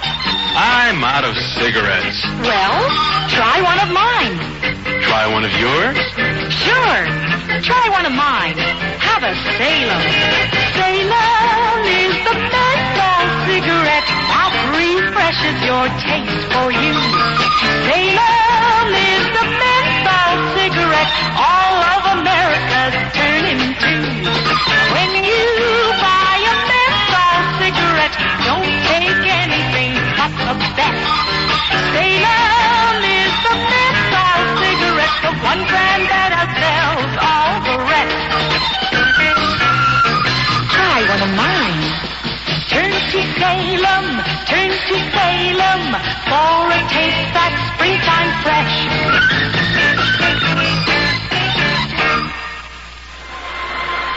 Pause 30 seconds for station identification.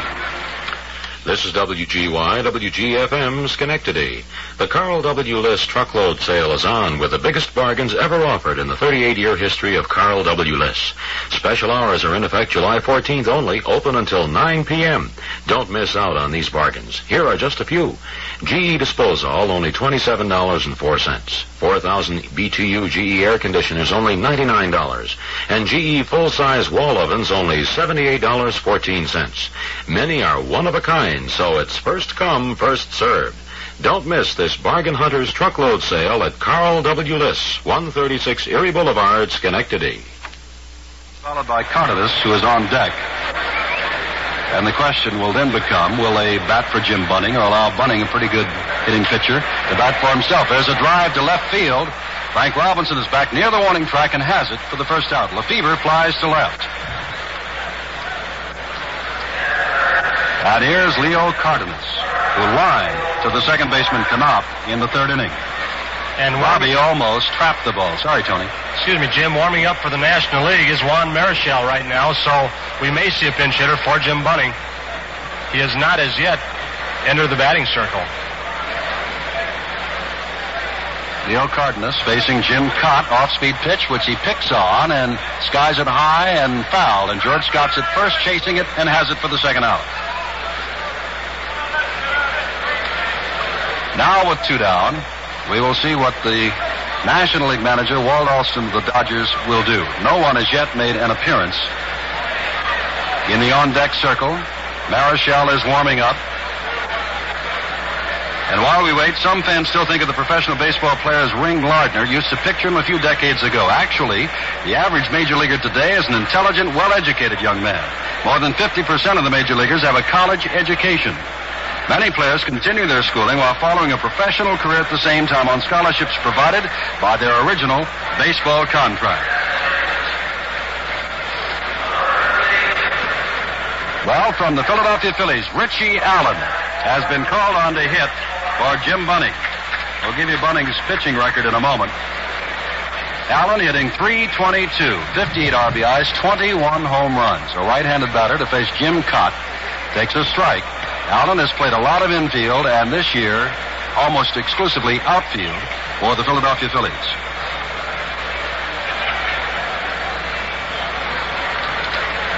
One strike pitch and he swings and misses. It is strike two to Allen. Willie Mays will be on deck. He has scored the only run for the National League in this 1-1 ball game. Richie Allen uses one of the heavier bats among today's modern-day ball players. The trend is toward lighter bats. Inside with the fastball, and it's 1-2. Allen uses a 36-inch bat and sometimes wields a bat that weighs 40 ounces compared to most players wield a 32-ounce bat. Two out in the fifth. Cott is ready and strikes out Richie Allen to end the inning. No runs, no hits, no errors, and none left. The score at the end of the fifth inning is the American League 1 and the National League 1. Hello there, this is Leon Kelly. That familiar theme introduces Kelly's Corner, a weekday fair that begins at 6:15. Along with fine dinner music and rare stories of the odd, strange, and curious, we have special features. When it comes to racing, we have just about all the bases covered. It begins at 6:15 with Track Talk with Tuff, behind-the-scenes views of the trotters, pacers, and the thoroughbreds. Mondays and Thursdays at 7:05, Bill Carpenter covers the stock car racing results from 14 tracks. This is NBC News. At 7, a summary of the news from NBC. This is Morgan Beatty bringing you NBC's News of the World. Kelly's Corner keeps you further informed at 7:30 when Morgan Beatty reports the news with on-the-scenes accounts of events from where it happens. Yes, you'll find it interesting, informative, and entertaining in Kelly's Corner, weekdays 6:15 until 8 on WGY Schenectady.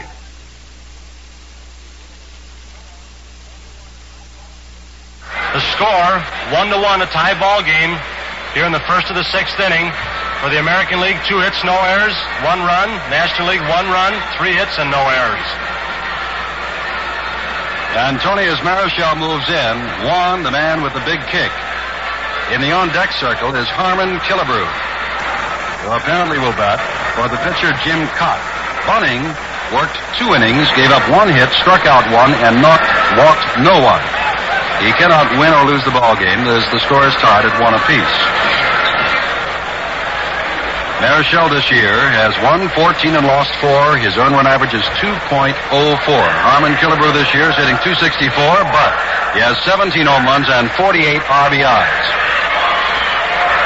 And we've had some changes in the umpires, as Jim told you about earlier. Jim Hunacek of the American League is behind the plate. Now Umont has moved to second base. Engel is on the right field line. Newdecker of the National League is on the left field line. Vargo is at first base, and Barlick, of course, has moved out of the plate situation. Juan Marichal, and as he warms up, Killebrew prepares to step in. And Jim Cott worked 2 innings, gave up 1 earned run, 3 hits, struck out 1, and walked no one. 1-1 ball game. And Marichal, of course, this is his ball game at this moment to win or lose. Harmon Killebrew, who hit a home run in All-Star play a year ago, the slugger for the Minnesota Twins. They call him the killer, steps in to face Juan Marichal. Top of the 6th inning, 1-1 the score.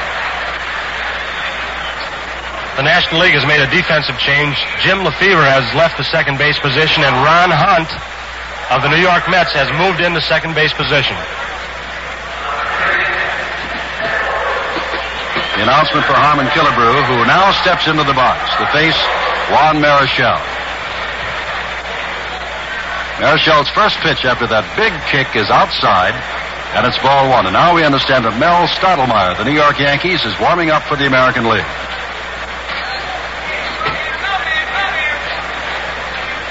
Marichal, this time a sidearm motion with a curveball, and it's strike 1. 1-1 to Killebrew. And, of course, the big discussion now, Jim, is who is the greatest pitcher, Marichal or Koufax in that National League. They're both completely different. Marichal is a little bit cuter out there. The high kick again, overhand, and this one goes by Cardenas and into center field, and Killebrew has a hit on a 1-1 count. It looked like he had a low breaking ball, either a slider or a curveball. He reached out for it, what looked like a pretty good pitch, and hit it right up the middle.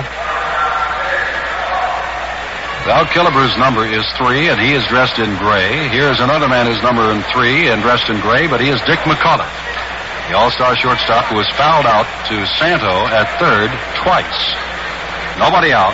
High breaking run. Harmon Killebrew at first base. Sneaking in at third is Ron Santo, anticipating a bunt, but McAuliffe watches a fastball, catch the inside corner, strike 1. McAuliffe stepped out briefly to look down at Bertie Tebbetts coaching at third base for the American League All-Star team. Santos still on that grass, and another fastball from Marichal, and it is strike 2. Neither time was McAuliffe actually preparing to bunt. At least we could not detect it. 2-strike count with Killebrew at first. 1-1 the score. We're in the 6th inning from St. Louis with a temperature better than 100 degrees. Marichal throws, and this one is grounded foul, and Hank Bauer picks it up on the second hop in the coaching box at first base. Wonder why Sam Mealy did not have McAuliffe bunting. Well, probably because he is a left-handed hitter capable of pulling the ball, and with McCovey holding the runner close at first base, this gives a left-handed hitter a pretty good opening between that second baseman and first baseman, so McAuliffe is probably shooting for it. 2-strike is the count, and here's the pitch, and this one is deep down the right field line if it stares fair, and it is foul. McAuliffe never left the batter's box, but that ball went on a line and high and deep down the right field line, and then at the last moment, curved foul, and the count remains 2 strikes. And the wind is absolutely no factor at all in this ball game. The flags are hanging completely limp, and it's hot. Fastball high and outside, and it's 1-2. Marichal, as we mentioned, is a little bit cuter than Koufax is out on the mound. He throws different deliveries, sidearm, underhand, sometimes overhand, screwballs, sliders. He's liable to throw any pitch from any different direction. Marichal looks over at Killebrew, who's very close, and now Juan steps off and goes for the rosin bat. Killebrew with just a short lead off first. The set by Marichal. 1-2 the count. McAuliffe waits and strikes out. Swinging.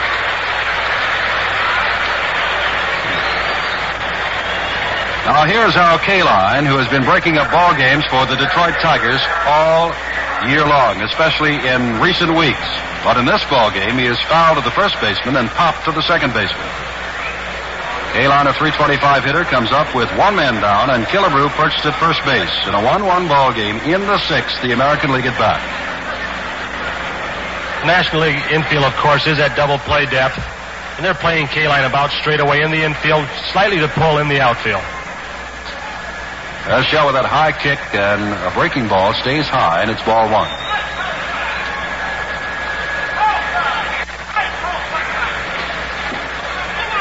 Urshel, Tony, looks as though he's got a pretty hard slider as well as a curve and a fastball. Overhand pitch, base hit, center field. Killebrew will stop at second, as up with it is Willie Mays, and in deference to his arm as Willie fires the ball into Cardenas. Kaline stops at first and Killebrew at second.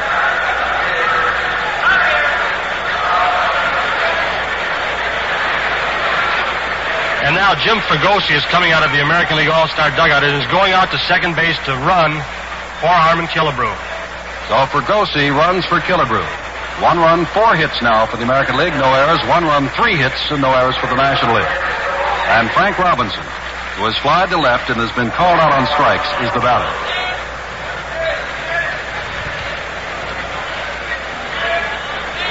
Well, I imagine Frankie'd like to do the National League a little dirt right now, Jim. He probably has a little bit of a personal grudge against most of these players. He's a fierce competitor, and he wants to get out there and beat this ball club probably more than any of the other American leaguers. Marichal in trouble with men on first and second, and Robinson hits the first pitch high in foul territory. McCovey is over near the stands and has it, and they are 2 down.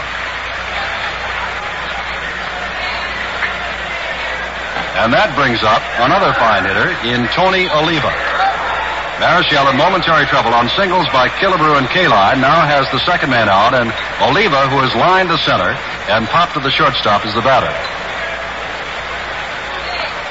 Down in the sixth on a hot afternoon in a classic ball game.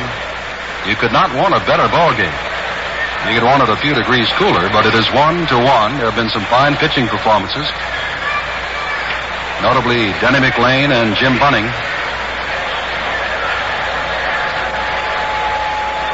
Oliva, the left-hander, staring at Marichal, the right-hander. Marichal with a big kick fastball. Oliva swings, and it's strike one.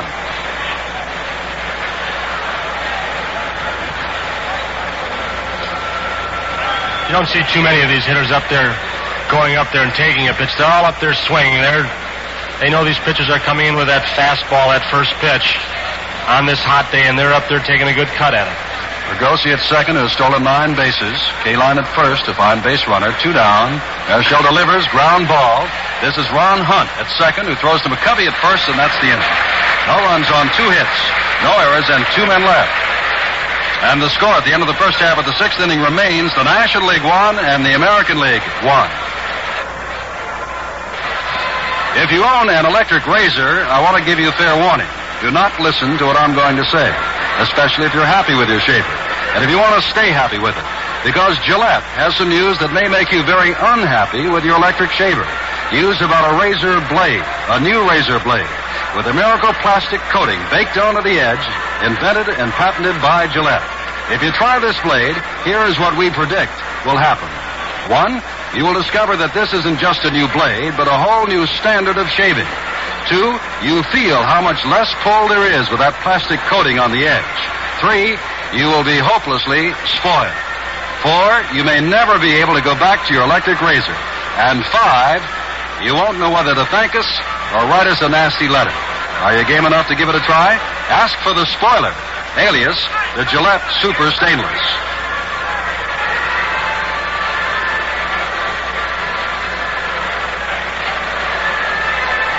Jim Fregosi has gone in to play shortstop for the American League team, and on the pitch is Mel. The score is still 1-1. Last half of the 6th inning, 1 run, 4 hits, no errors for the American League. 1 run, 3 hits, and no errors for the National.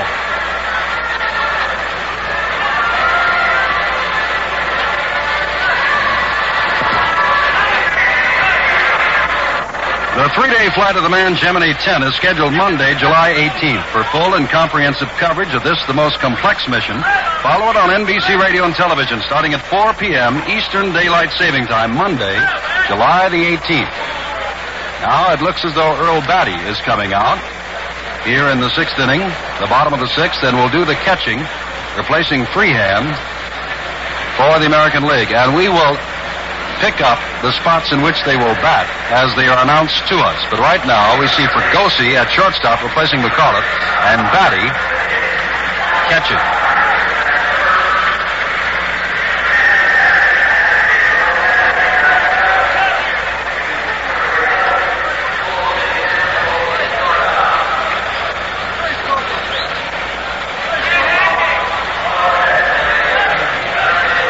Fregosi, of course, ran for Killebrew, who was batting for the pitcher, so we assume he is in the number 9 batting spot. Willie Mays up, swings, and misses at the first pitch from Jim Cott. 1-1 the score. Mays has been called out on strikes, has singled, moved around the third, and then scored on an infield hit by Ron Santo, the only National League run. Cott's ready with a one-strike pitch, fastball, and Mays swings again at his strike 2. Clemente is coming out on deck. Stottlemyre is a low ball pitcher. He keeps that sinker down. He's very tough, and you'll see a lot of ground balls to your infielders. He also throws a sidearm curve and a real hard slider. He has a great deal of control. 1-2 from Stottlemyre. I believe I said Cott. It is Mel Stottlemyre as Killebrew batted for Cott. Stottlemyre, a right-hander from the Yankees. Bobby Richardson, the other member from New York on this team. 1-2 pitch. Curveball just misses. And in mentioning the Yankees, Jim, it's unusual not to see a Mickey Mantle, an Elston Howard, a Whitey Ford on these all-star squads. 7-10, Stottlemyre's record. 3.23 is earned run record. Mays hits this one deep to center, but not too deep, as Kaline actually comes in now and takes it. Ball started out as though it carried very deeply, but did not. Kaline takes it for the first out. Here is Roberto Clemente, who has flied to center and has singled. Roberto singled Mays down to second base, was later forced by Willie McCovey in the fourth inning, in which the National League scored its only run. Talking to Willie Mays before the ball game about how the ball carries in this ballpark, and he feels that from left center down the left field line and from right center down the right field line, the ball carries real well. If you get the ball in the center field, the ball does not carry quite as well as that one did not. Pitch, and this one is lined inside the line, down the first base line. Clemente on his way around first. Over to pick it up is Oliva. Guns the ball toward second base, but Clemente is in standing up. A double for Roberto Clemente, his second hit in a row. He has 2 of the 4 National League hits.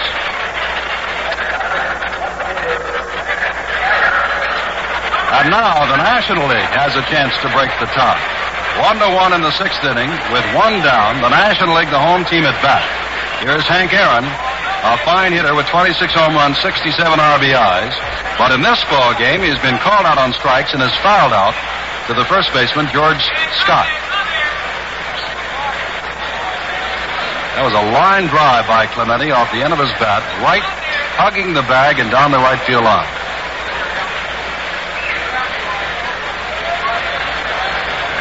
Stottlemyre works. Ground ball this time to Brooks Robinson. A great pickup by Brooks.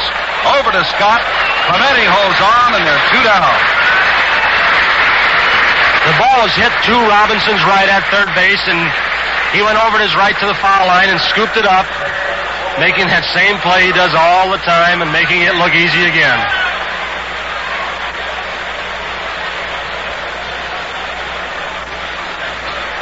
Well, here is Willie McCovey, who has popped to Robinson and has reached on a fielder's choice, and they're going to put him aboard.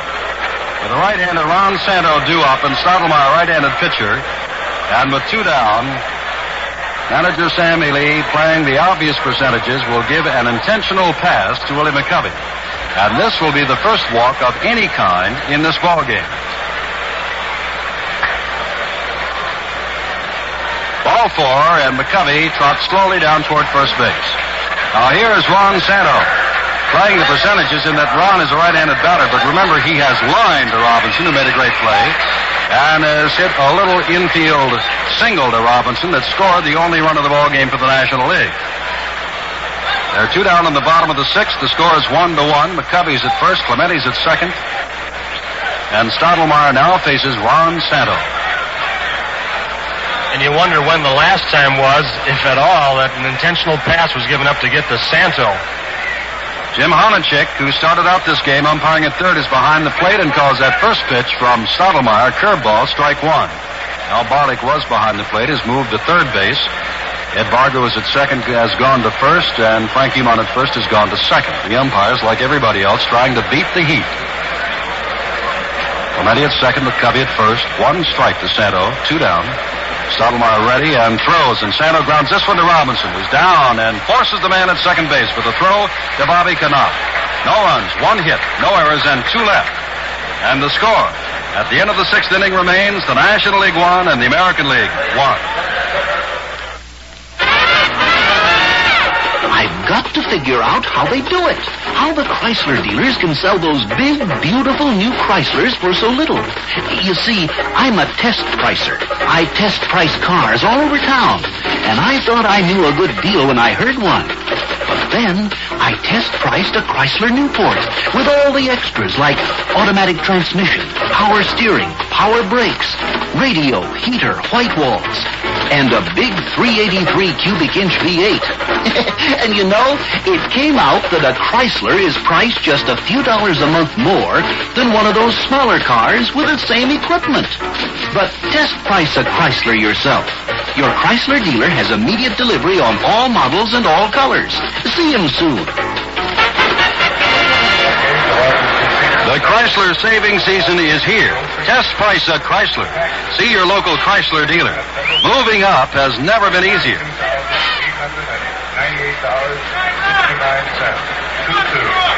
Setting the National League defense again for you briefly. At first base, McCovey. Second base, Ron Hunt. Shortstop, Cardenas. Santo, the third baseman in the infield. Well over 49,000, very nearly 50,000 here. 49,936 paid as Brooks Robinson, who came up with a great play and has scored the only run for the American League, steps in against Juan Marichal.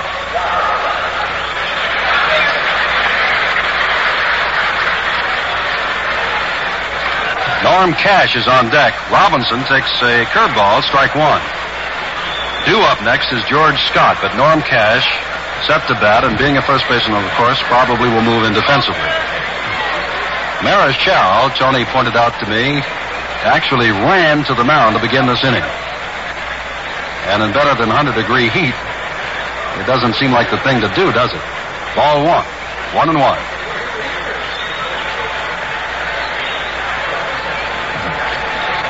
Nobody out in the 7th inning. The score remains 1-1. Marichal ready with a high kick and throws high. It's 2-1. We'll recall again, the National League has won 18 of these All-Star contests. The American League 17. There's been 1 tie. But the National League has won 14 of the last 19, 7 of the last 8.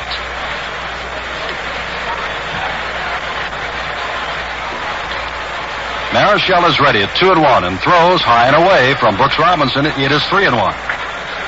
The National League infield and outfield have swung around the extreme left for Brooks Robinson, the right and the other. They're playing him in the pull in the infield and the outfield.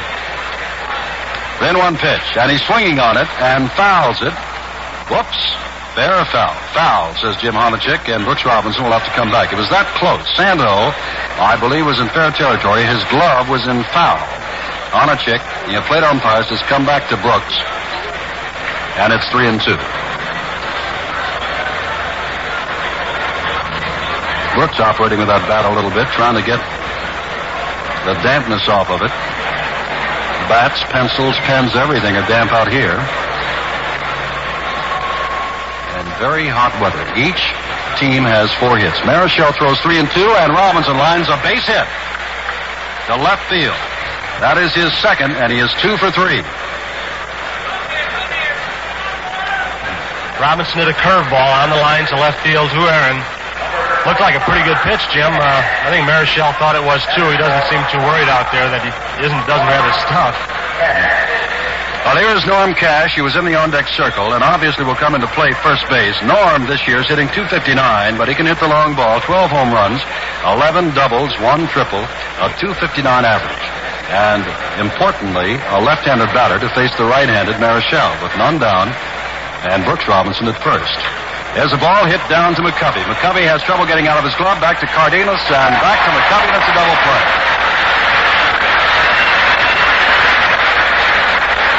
For a while, it looked as though Willie was not going to be able to dig that ball out of his glove, but got it down to Cardenas, and he relayed the ball back, and Cash is hit into a double play. And here comes Earl Batty, who is filling in for Bill Freehan. Freehan, in his 2 times at bat, line to right and single to center. Batty up for the first time. Earl, a right-handed batter, hitting .280, 16 RBIs, 2 home runs. Strike on the outside corner, and Tony, it says here that Earl has stolen 2 bases. Well, many times the catcher, Batty, of course, is not very fast, but... Strike on the outside corner. It's 2 strikes to Batty. Whitey Ford also is not very fast from the Yankees, but you get these slower runners, and that first baseman plays way behind them. They give a good decoy leading off first base, and they can steal a base occasionally. 2 down, none on now. Marichal delivers, and Batty slices this one foul down the right field line and well back in the seats. Count remains 2 strikes. We're in the 7th inning of a 1-1 ball game. Batty, along with Ron Santo of the National League, is one of the players in this game wearing a helmet protecting the left side of their face. 2-strike pitch, outside and low. It's 1-2. The American League scored its run in the 2nd inning when Brooks Robinson tripled, came home on Sandy Koufax's wild pitch. The National League scored in the 4th inning. Willie Mays scored the run on an infield hit, beat out by Ron Santo. And that's it. We're at the top of the 7th. 1-2. Marichal ready and throws, and Batty strikes out. No runs, 1 hit, no errors, and none left. The score at the end of the first half of the 7th inning, American League 1, National League 1.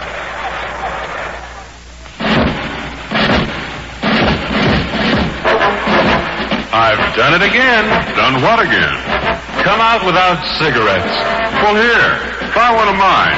Oh, that's okay. Here, try one of mine. Have a Salem. Salem is the menthol cigarette that refreshes your taste for you. Salem is the menthol cigarette all of America's turning to. When you buy a menthol cigarette, don't take anything but the best. Salem is the menthol cigarette, the one brand that outsells all the rest. Try one of mine. Turn to Salem for a taste that's springtime fresh.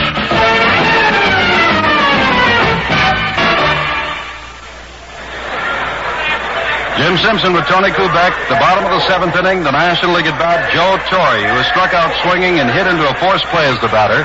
As we have Norm Cash now at first. Bobby Knopf of California stays at second. Jim Fregosi is your shortstop. Brooks Robinson at third. The catcher's Earl Batty, and the outfield remains the same. Robinson in left, Kaline in center, Oliva in right. Here's Torre, who has gone all the way and has caught 7 innings. The National League. Stottlemyre throws a curveball over the plate, but low, ball 1.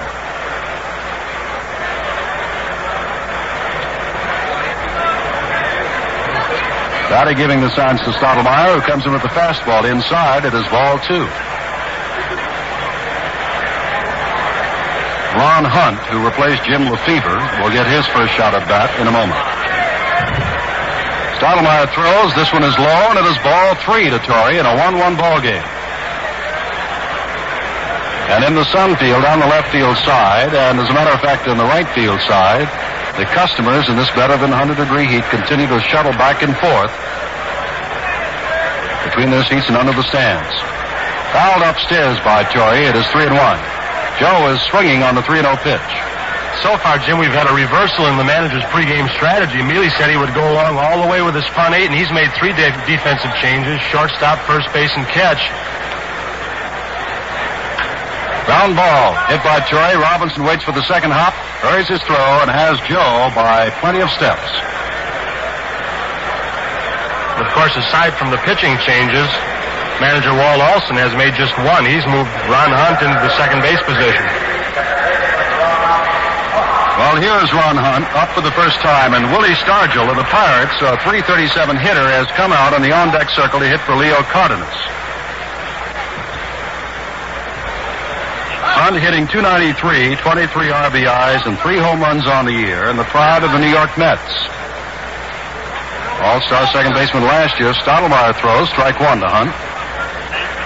Tony and I were in Pittsburgh over the weekend to watch the Mets play the Pittsburgh Pirates, and Stargell, who is on deck now, tore down Forbes Field. He rattled doubles and home runs all around that stadium. Low from Stottlemyre to Hunt, and it's 1-1. Warming up now for the National League is Perry of the San Francisco Giants. 1-1 to score. Stottlemyre throws curveball. Hunt ducked away, but actually it wasn't that far inside. Nevertheless, it is ball 2-1. Here, Jim, that Hunt was actually ducking into the ball a little bit, trying to get hit by it. He's that type of player. He'll get on base anyway and beat you any way he can. Fastball hits in the dirt. Patty blocks it, picks it up, and it is 3-1. Well, Stottlemyre had Torrey 3-0, and Joe swung on the 3-0 pitch, fouled it off, and then grounded to Brooks Robinson. Now the count is 3-1 to Hunt. Stottlemyre's ready. Here's a 3-1 pitch, bounded back. In quickly is Fregosi near second base. Sidearm throw to Norm Cash at first, and they're 2 down. Perry warming up for the National League. Peters warming up for the American League. Willie Stargell is coming into bat, so I would imagine in a short while, in the next inning, you will see Maury Wills, who was not selected as the number 1 shortstop this year, at shortstop for the National League. Want to hear something? Listen to Mr. Stargell's statistics. .337 his batting average, 63 RBIs, 22 home runs. Willie Stargell of the Pirates now batting with 2 out in the 7th inning. Facing Stottlemyre, Stargell is a left-hander and watches a fastball, strike one. Sonny Sievert is now warming up for the American League. And, of course, everybody will remember his pitching performance on a no-hitter earlier this year. Low, it's 1-1. Sievert also threw a one-hitter.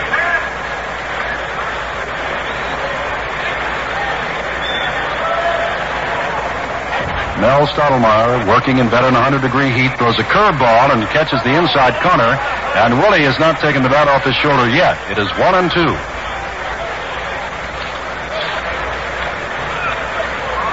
McCarver is up. The pinch hit. Fastball, and Stargell fouls this one down the left field side. The pitcher is due up next. And if Stargell can reach base, McCarver will do the batting for him. The American League defense is playing him to pull. Outside from Stottlemyre. And it's 2-2. Bobby Knopf, the second baseman, is actually back almost 5 yards on the grass in right field. But we saw Willie Stargell last week, as you mentioned, Jim, tore down the left field fence a couple of times. Outside, barely missing, and it has gone all the way on Stargell, 3-2. 2 down here in the 7th inning in a 1-1 ball game. Stottlemyre toiling in the last of 7th for the New York Yankees and the American Leaguers. Koufax and Marichal have already worked. So has Denny McLain. Curveball, and this one is popped up. Foul off the third base line. Brooks Robinson comes over and has it for the third out. Stargell fouls to Robinson. No runs, no hits, no errors, and none left. And the score at the end of the 7th inning is the American League 1, the National League 1. This is WGY News.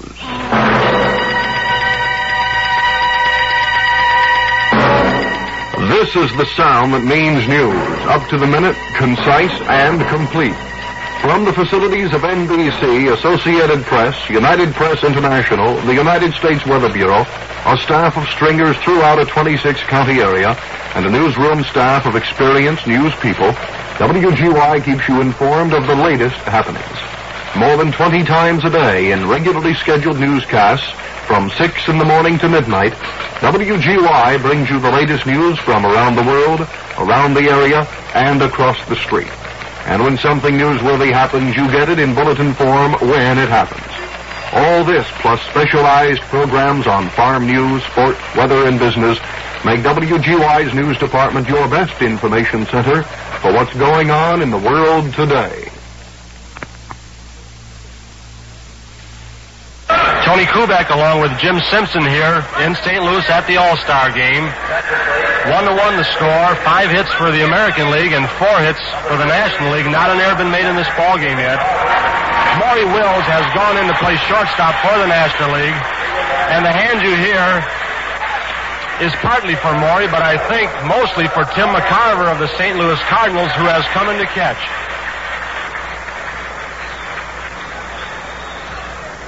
And batting to lead off against Juan Marichal as we move now to the 8th in this tie ball game, this 1966 All-Star Baseball game, from New York, Bobby Richardson. Bobby batting in the spot formerly occupied by Bobby Knopp, the second baseman from the California Angels. Richardson hitting .263, 20 RBIs, 4 home runs. Bobby, an all-star second baseman many times over. 8th inning, and he'll face Juan Marichal. Gaylord Perry is warming up to pitch the 9th or to be ready in the 8th if needed, and we may have an extra inning ball game. It's 1-1. Marichal fires, and it's strike on the outside corner. Santo at third base is shortened up considerably. Richardson, of course, is a bunt threat. Wills is not playing too deep at short. They're playing him about straight away. Sidearm this time, and Maury Wills has his first chance on the second hop. The throw to McCovey at first, and is one down. Richardson bounces to Wills at short.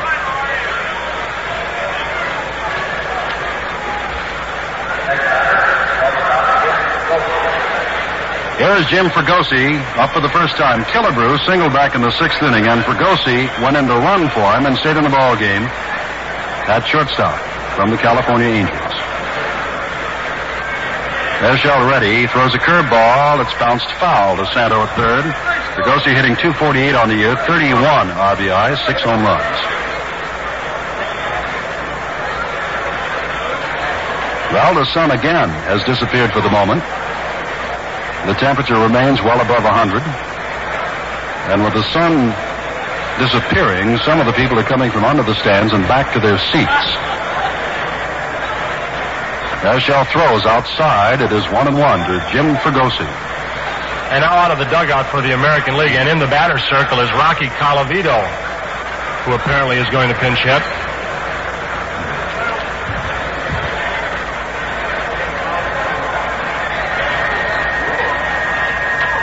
Fouled back.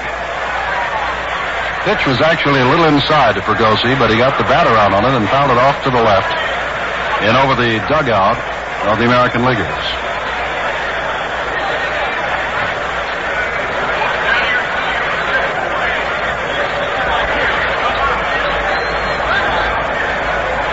One and two the count. Marichal ready again. Sun is out again. Sidearm curveball this time, and he did not go around. Marichal thought so. Either that or thought that the ball had gone over the outside corner of the plate. Jim Honachik sees neither. It is 2-2. Many people, of course, are predicting that Juan Marichal or Sandy Koufax or both can win 30 ball games. 2-2 the count. Fastball, but it's outside. It is 3-2. Of course, in line with that, Dizzy Dean was the last pitcher to win 30 ball games, and right now, Koufax with 15 is right in line with Dizzy Dean's 30-game pace, and Juan Marichal is just 4 days behind him. Here's a 3-2 pitch with a big kick, and it's lined into right field. Clemente had a little late break on the ball, but got there in plenty of time for the second out.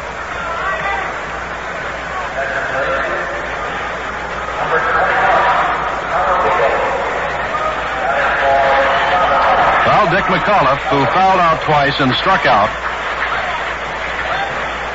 He fouled out twice against Sandy Koufax and struck out against Juan Marichal, is up. And Rocky Colavito will bat for him. Shell sidearms this curveball outside, and it's ball one to Colavito. Rocky, of course, plays with the Indians, having a .263 year, 16 home runs, 47 RBIs. And in a 1-1 ball game in late innings, all it takes is one swing from a man like Colavito to break things up. Overhand. Change up that time, and it is ball two. Marichal, Tony, is throwing quite a few pitches. Yes, he is. He's laboring out there. Of course, Marichal is difficult, Jim, because he throws from so many different angles. You don't know where the pitch is coming from. As we mentioned, he's overhand, sometimes three-quarters, all types of deliveries. Here's a 2-0 pitch. Sidearm this time, and Colavito hits it straight up in the air into short left field. Aaron is coming in and waving off Maury Wills and has it for the third out. No runs, no hits, no errors, and none left. And at the end of the first half of the 8th inning, the score is still the National League 1 and the American League 1. Hey, fellas, if you douse your hair with hair tonics that have too much alcohol, know what you can get? Drunk hair. And greasy creams. They can get your hair plastered. So swear off alcohol and give up grease. Change to Gillette Heads Up. It's based on a greaseless wonder synthetic. So clean, so natural, it grooms like water, only better. Won't dry up, won't plaster down. So, fellas, swear off drunk hair. Take the pledge. Use Heads Up and be Heads Up handsome. In writing, Papermate has a great trio, the famous Profile Trio. 3 pens, each of a different size, shape, and weight to fit your writing preference. Try the Papermate Husky for extra heft. Or maybe the average weight regular Papermate is for you. Or choose the Papermate Slim, light, and compact. See the Papermate Profile Trio and pick the pen that's right for you from the Papermate Profile Trio. We pause 30 seconds for station identification. This is WGY, WGFM, Schenectady. It's happened, yes, through the spectacular efforts of every employee at Schenectady Plymouth, the Outstanding Chrysler Corporation Quality Dealer Award is theirs for the 5th time. Only 7 dealerships out of the entire region will receive this award this year. This proves that the trying harder people at Schenectady Plymouth are offering the best in quality selection, used car warranty, and service. Why not stop in and see for yourself? That's Schenectady Plymouth, 1016 State Street in Schenectady. Kubek along with Jim Simpson here in St. Louis at the All-Star game. Defensively for the American League, it's Norm Cash at first. Richardson has come into play, second base. Fregosi at short, Brooks Robinson at third. Left field, Frank Robinson. Center field, Al Kaline. And right field, Tony Oliva. Catching, of course, is still Earl Batty. And the new pitcher for the American League, Sonny Siebert of the Cleveland Indians. Score still tied here, 1-1. Last half of the 8th inning. Juan Marichal is due up but will not bat. Jim Ray Hart, his teammate from the San Francisco Giants, will bat for him. Hart, a .289 hitter, 48 RBIs, 20 home runs. Marichal worked 3 innings, gave up no runs, 3 hits, and struck out 2 and walked no one. The National League has walked nobody. The American League has walked 1. That man, McCovey, intentionally. So here is Jim Ray Hart of the Giants, right-handed batter against the right-handed Siebert. Ball is fouled back, strike 1. And apparently a good catch made upstairs. Siebert was added to the team when Sam McDowell, of whom many predict great things, came up with arm trouble, sat out a great deal of the first half of the season and removed himself, saying he's been ineffective and still not right. Hart swings and misses on this pitch from Siebert. It is strike 2. 1-1 is the score. We are now in the bottom of the 8th inning. A ball game that is less than 2 hours old, moving right along, but so far tied, and the prospects of an extra inning ball game loom large. Here's the 2-strike pitch from Siebert. Fastball, got him on the outside corner. Strike 3. Jim Ray Hart is out, and here is Willie Mays. Took a called third strike in the first inning from Denny McLean. But off Jim Cott, got a single and scored the only run for the National League. And line to center off Mel Stottlemyre.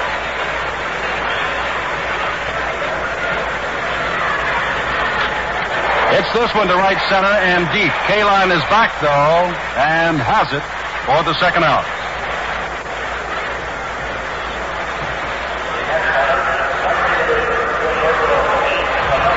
so far, the strategy of these American League pitchers has been pretty much the same.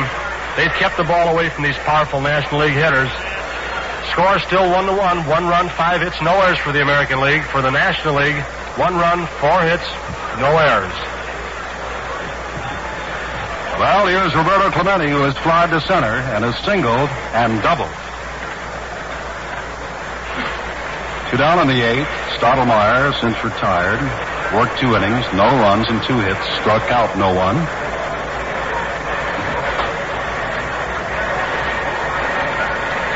Siebert ready, and Mr. Clemente took a real swing. That's the biggest breeze in St. Louis in 5 days. And Clemente, of course, has 13 home runs this year. Last year, I believe he had just 8. Last year, if you recall, he started out the season in a weakened condition due to a wintertime malaria attack.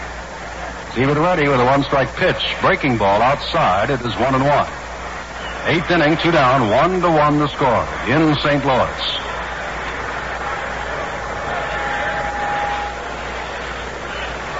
Flagpole is absolutely, well, the flag is just hanging there. Foul upstairs. It is 1-2. Not a breath of air. Someone asked Casey Stengel. Casey was out here for a television show yesterday afternoon, and someone asked him what he thought of the ballpark. And, of course, Casey knows it is a remarkable piece of architecture, one of the finest-looking ballparks we have seen anywhere. But Casey had to come up with a Stengel-like remark and said, it's great. It keeps the heat in perfectly. 1-2 the count to Clemente. Siebert throws fastball, and it's fouled upstairs again down the right field line.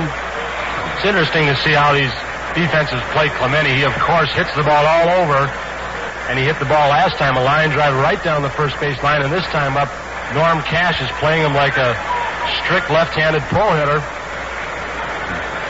Tony Oliva is playing him down the right field foul line, Al Kaline in his right center. He can hit it all over.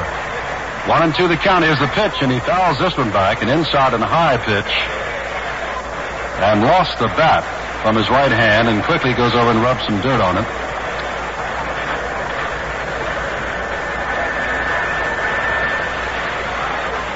Cash at first, Richardson at second, Ferdosi at short, Robinson at third. The outfields remain the same.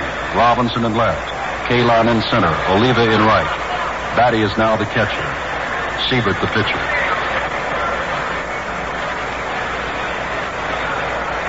Now Clemente is ready, and so is Siebert. Here's the 1-2 pitch. Breaking ball, it's hit foul again and again off to the right side.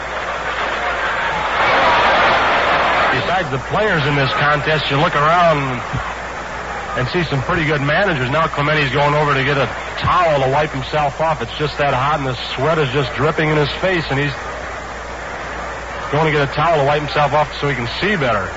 Talking about these managers, Harry Walker for the National League at third, challenging for the pennant. At first base, Herman Franks of the San Francisco Giants, presently in first base. Of course, Walt Alston managing this National League ball club. He's got a good shot the second half if Don Drysdale comes back. 1-2 pitch is outside to Clemente. It is 2-2 with 2 down in the last of the 8th inning. To repeat, the American League scored 1 run in the second inning, the National League 1 in the 4th, and that is it. 2-2 pitch. Ground ball. This is Richardson's chance at second. Bobby's up with it and throws to Norm Cash for the third out. No runs, no hits, no errors, and none left. And the score at the end of the 8th inning is the American League 1, the National League 1. The Dodge boys are setting out to fight for the kind of deals you'll know are right.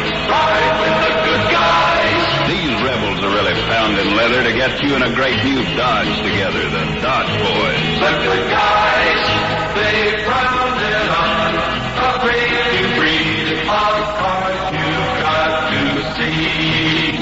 These babies put you in the lead. Ride with the good guys. The Dodge boys. So partner come on down for the best 66 in town at the Dodge Boys. Here's Monaco to top the bill. This car makes driving a brand new thrill.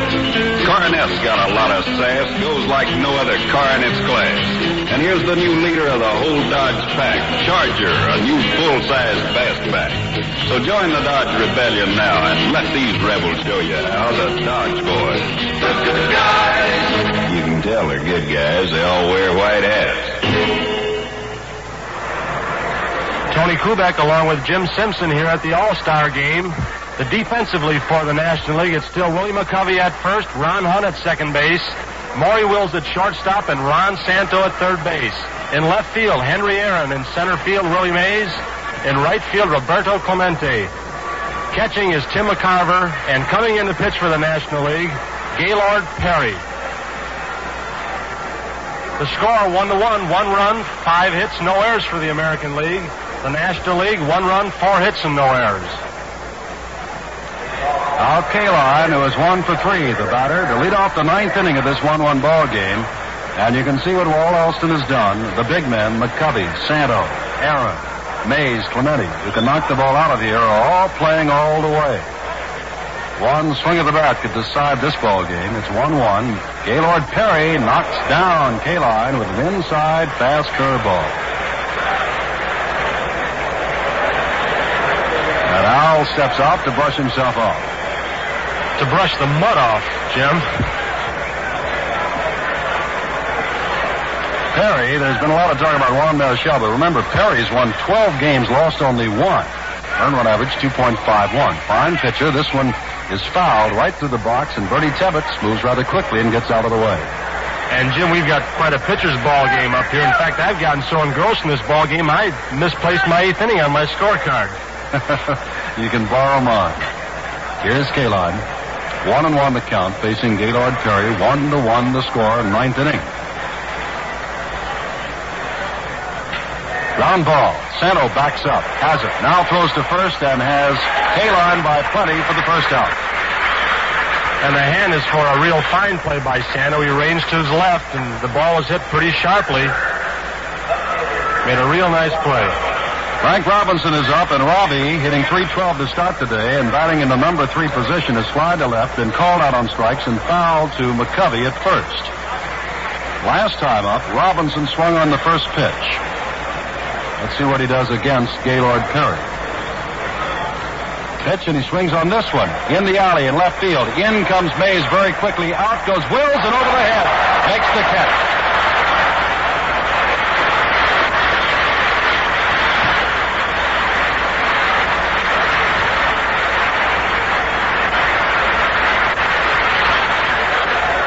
Tony Kubek, you're an ex-shortstop. You know how difficult that can be.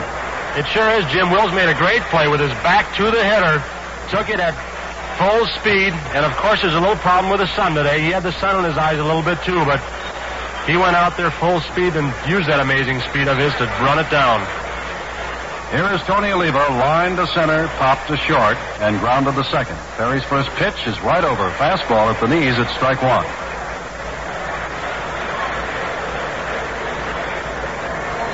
Well, we have spoken a lot about the hot weather in this 1-1 ball game. 1 run, 5 hits, no errors for the American League. 1-4-0 for the National League. But Tony, personal discomfort aside, we are watching quite an all-star ball game. Outside corner to Oliva, and it is strike 2. Fine pitching and some great defensive plays. Not too many by the outfield because the ball has not been hit to the outfield too often. It's the infielders and the pitchers who have shared the glory. 2-strike pitch to Oliva. Fouled. Look out down there in the boxes along the left field line. 2 down in the ninth. 1-1. Nobody on.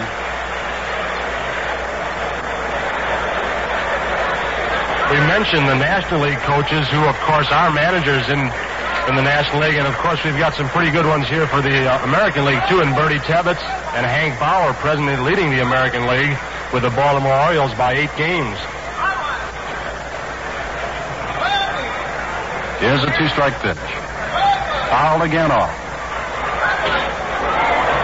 McCovey's at first, Hunt at second, Wills at short, Santo at third. Aaron at left, Mays in center, Clemente in right, McCarver now your catcher, and Perry on the mound. The National League leads by 1 game in total All-Star victories over the American League. Winners of the 7 of the last 8. Onachik waits as Oliva had stepped out. Now Tony's back in, and Perry is ready with the pitch. Outside, fastball, ball 1, 1 and 2. We were talking about the difficulty of playing Roberto Clemente of the National League Ball Club. Well, his counterpart in the American League is Tony Oliva. Oliva, I should say. Oliva can hit the ball all over, and it seems when he does not get the good part of the bat on the ball, he still has those holes with those bleeders and can just find those holes in the infield. Here's the 1-2 pitch. Side on and line to deep center field. Back goes Willie Mays. He's pounding that glove now, and there's the basket catch. At high level. If he can do it, but Willie can. No runs, no hits, no errors, and none left. And the score at the end of the first half of the 9th inning remains the National League 1, the American League 1.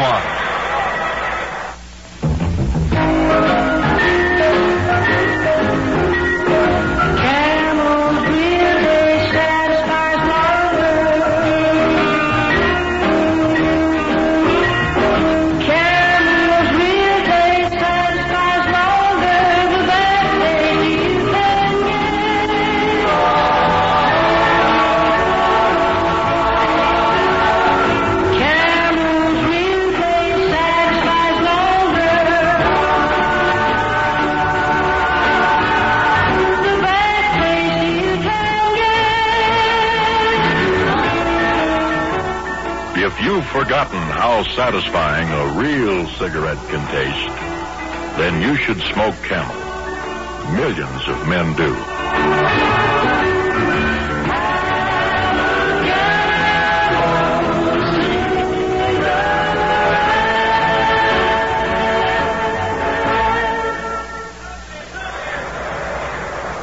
Tony Kubek along with Jim Simpson here at the All-Star game, and quite an All-Star game it is. A real pitching duel. 1-1 is the score.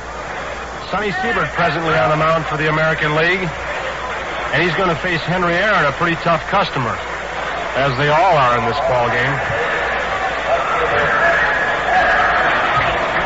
Well, Tommy Agee has now replaced Al Kaline, the first outfield replacement of the ball game, and Agee of the Chicago White Sox moves into center. Kaline, 1 for 4 in the day, has retired. And now we are in the bottom of the 9th inning. Hank Aaron, Willie McCovey, and Ron Santo to face Sonny Siebert, and any one of them could end this ball game with one swing. High pitch from Siebert.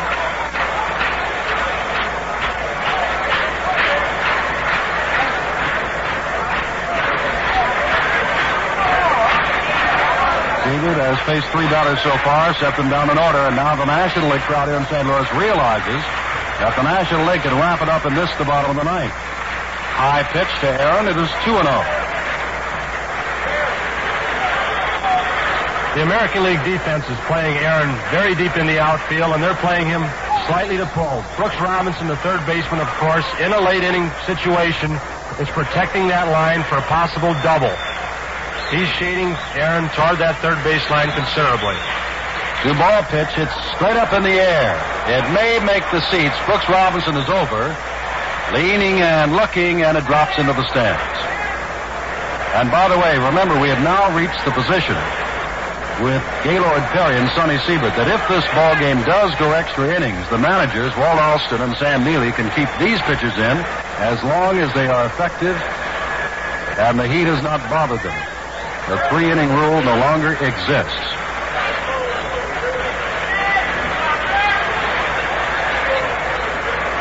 Two balls, 1 strike to the leadoff batter, Hank Aaron, in the bottom of the 9th. Siebert ready, throws inside and high. It is 3-1.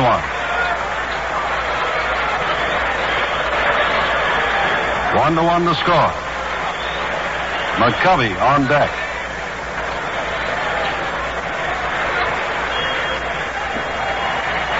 Then 1 pitch taking all the way is Aaron, and it's 3-2. Fastball at the knees. Talking about the possibility of extra innings, the American League still has Steve Barber, Gary Bell, Jim Catfish Hunter of Kansas City, and Pete Rickard ready to go if they have to. 3-2. This one is lined to center. Tommy Agee swoops over, hits the glove, just as Willie Mays does. Tommy likes to imitate Willie. He makes the catch and is one down.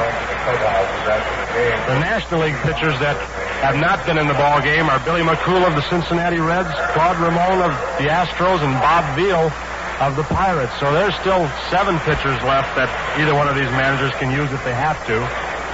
Now the left-handed slugger, Willie McCovey, with 17 home runs on the year, steps in. Siebert has been very effective so far. Throws high and hard, ball 1.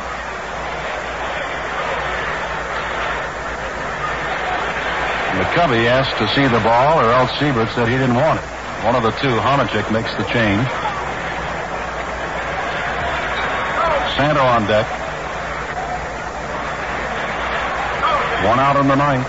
American League 1, National League 1.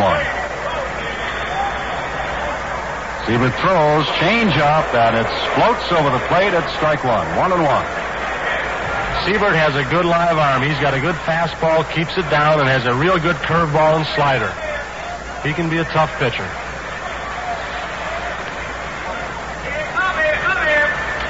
Ball is popped up in the air in the infield. Brooks Robinson waves away for Gosey, standing on the grass and has it.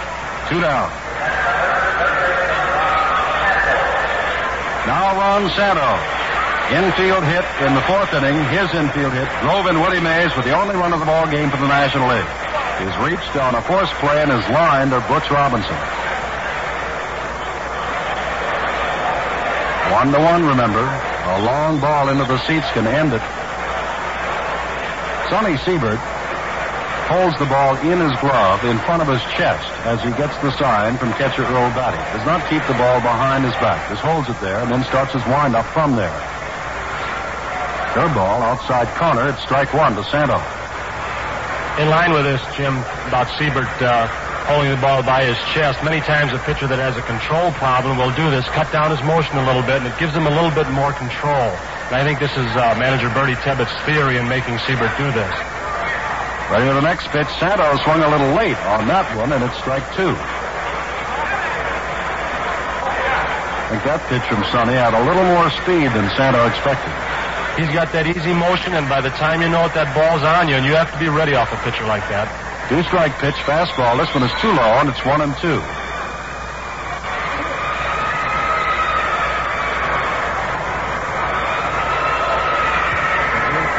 Sounds like the Vice President of the United States is on his way to make an airplane, Tony. Looking down in the box, he's no longer there, and sirens are going. Bounding ball, it is fair. Robinson backhands it and back a third. Makes the long throw on a beauty of a play, and it's no runs, no hits, no errors, and none left.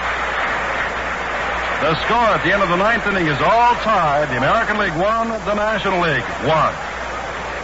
Box seats for today's game are $8 and worth it, because there's always a special excitement to an all-star game. But you know, thousands of folks are enjoying first-rate seats for less than 50 cents. Those are the people watching on Motorola Color Television. You see, Motorola Color Television costs only about 15 cents a viewing hour for a table model you buy on a 3-year contract. You get high-fidelity color and the rectangular picture pioneered by Motorola. What's more, Motorola offers solid-state reliability at 17 critical points. If you've never seen baseball telecast in color, well, you've got a new thrill coming. Visit your Motorola dealer Saturday and take a look at the Major League Game of the Week, brought to you by Motorola. See how you can enjoy color TV for about 15 cents an hour with Motorola. Now introducing the new flight of color television. Well, we've got an extra inning ball game here in the All-Star game. The American League, 1 run, 5 hits, no errors. The National League, 1 run, 4 hits, and no errors, going into the 10th inning. Gaylord Perry continues on the mound, and Brooks Robinson, who has had quite a ball game for the American League All-Stars, is up. In the 2nd inning, Robinson hit a low liner that skipped past Aaron for a triple off Sandy Koufax. Koufax then unleashed a curveball that was a wild pitch, and Brooks scored. In the 5th inning, he grounded a short. In the 7th inning, he singled a left. Has also turned in no less than 3 fine plays at third base. Gaylord Perry ready, throws the curveball inside. It's ball 1. Well, Jim, this is the fourth All-Star game to go into extra innings. In 1950, the game at Chicago went 14 innings. 1955 at Milwaukee, 12 innings. 61 at Frisco, 10 innings. There he throws, and this is fouled out of play off to the right. 1-1 to Brooks Robinson, the Baltimore Orioles. Fine third baseman. There's still some pinch hitters around, you know. Philippe Alou, Tom Haller for the National League. 1-1, and Brooks Robinson has another base hit over the head of Maury Wills into short left field. Bobby makes the big turn at first, but comes back. The ball got over the head of Ron Hunt, but Gaylord Perry backed up and holds Robinson to the single. He is 3 for 4 on the day and has the only run scored, plus those fine plays. Now in the 7th inning, Robinson led off with a single, and Norm Cash, the batter now, up for the first time, grounded into a double play. Norm Cash about to come up again. The American League still has in the dugout, available for pinch hitting, Andy Etchebarren and Carl Yastrzemski, to name a couple. And now it'll be interesting to see if manager Sam Mealy will play for the 1 run, which I imagine he will. He may try and advance this runner. Cash tries to bunt, but it's fouled at the plate. Strike 1. Now Norm just leans on the bat and takes a good long look at Bertie Tebbets. Remember, they just figured these signs out maybe as late as this morning. He wants to make sure he's got them right. 1 strike to Norm Cash. Brooks Robinson at first. None out. We are now in the 10th inning. 1-1 the score. Sneaking in is Santo. Cash. This ball gets away, and there's a free trip to second base. Gaylord Perry to the ball high. Let's see if it's a wild pitch or pass ball. Looked like a wild pitch, but we will await the official decision. There was a possibility there, Jim, that it scored as a wild pitch. There's a possibility that may have been a cross-up by Gaylord Perry. As you mentioned, the signs, that catcher and that pitcher also have to get their signs straight, and it appeared that McCarver was looking for a breaking ball, and he got the fastball up and high, and the ball just got right on by him. But Cash does not have to bunt now, and remember, the only other run the American League got figured with a wild pitch from Koufax. This is outside. 2-1 the count to Norm Cash. Nobody out in the top of the 10th. Brooks Robinson down at second after a single and a wild pitch. Gaylord Perry throwing to his catcher Tim McCarver. The batter is Norm Cash. And Cash is a pull hitter, and he'll be trying to pull that ball on the ground. Ball is hit straight up in the air. Willie Mays in short center field. Taps that glove and has it, and Brooks Robinson bluffs the bunt to play to third, and Mays lines Scott right to Santos standing on third base. Needless to say, Robinson went back to second.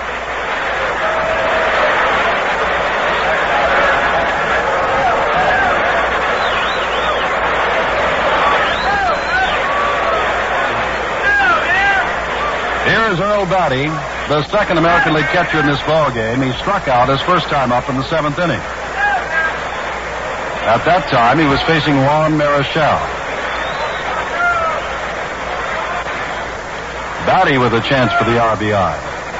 Marichal, or rather Perry, throws, and it's ball 1. And now Maury Wills comes over to say something to Gaylord Perry on the mound. I imagine Jim Wills is coming in to talk to Perry to find out exactly how he's going to try to pitch Batty. Batty, of course, does not go one way with his hits. He can spray the ball down the right field line as well as the left. And Wills wants to know how you're going to pitch him, Gaylord. I want to know, should I play him in the hole or should I play him through the middle? 1 ball, no strikes to Batty. Perry throws, and this is fouled off to the right. 1-2. Perry is not overpowering. He moves the ball around quite a bit. He has a real good slider and a sinker ball, and he gets those right-handed hitters leaning over the plate looking for the slider on the outside corner and busts them inside. Comes sidearm occasionally to right-handed hitters. He has a fine 12-1 record at this time. 1-1 the count as Perry stares in. Now has the sign. The stretch. He looks back at Brooks Robinson at second and throws low.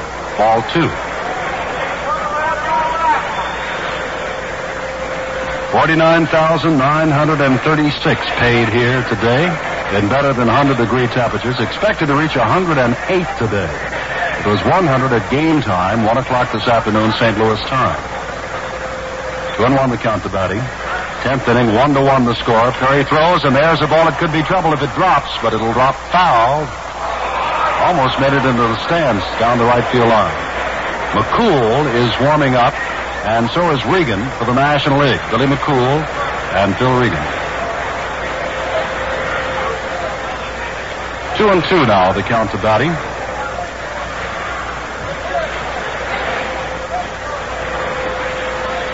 One out, 1-1 the score, 2-2 the count.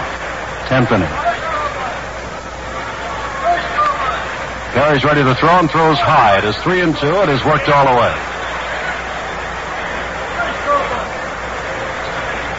On deck is Bobby Richardson.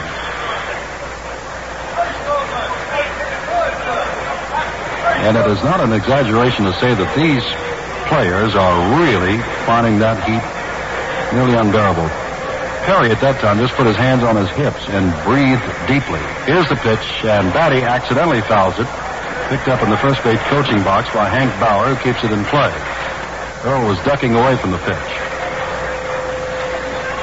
Be interesting to see if Sam Mealy should try to make a move now. He has no other defensive infielders to put in the ball game should he elect to use a pinch hitter for one of the infielders. So he pretty much has to go along with the infielders hitting for themselves. Perry's ready and throws inside. It's ball 4. Batty walks. Men on first and second with 1 down in the 10th inning, and Bobby Richardson due up.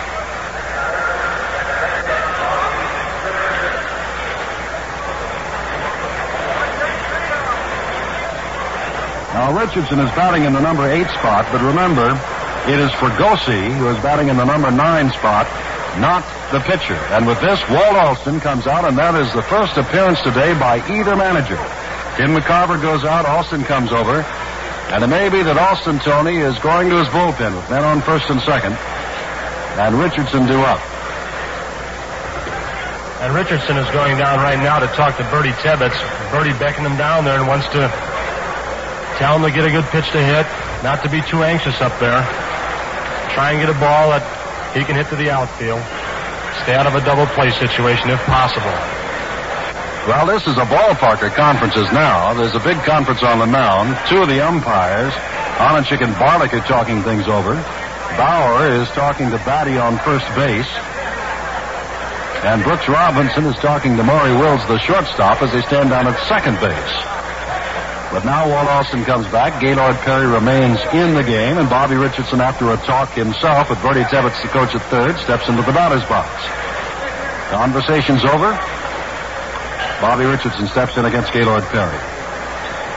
Brooks Robinson at second. Earl Batty at first. 1 out in a 1-1 ball game in the 10th inning. Perry is ready and throws, and Richardson swings and misses. Strike 1.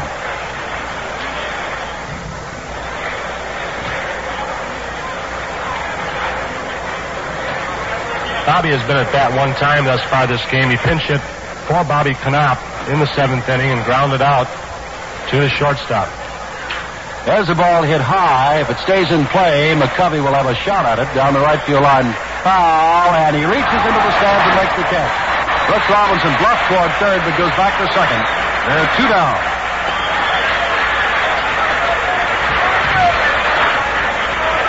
And just one thing made that catch possible for Willie McCovey, and that's his big 6'6" frame with those long arms, and he reached about 3 rows in and pulled it back out. Well, with men on first and second now, Jim Fregosi, who lined to Clemente in right, is the batter. 2 down in the 10th.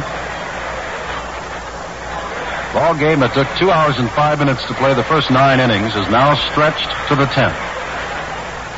Gaylord Perry is ready and throws, and this one is around the letters. Strike 1.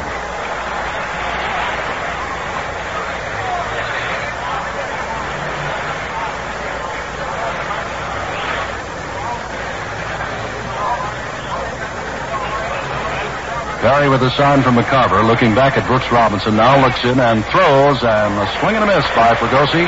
It's strike two.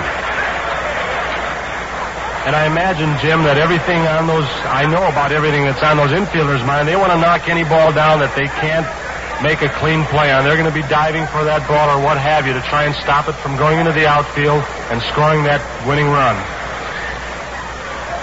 Well, Perry can afford to waste a few, and Fregosi must guard the plate outside and high from Gaylord. It is 1-2. The 1966 All-Star Baseball game being brought to you on NBC Radio, and remember the World Series this fall.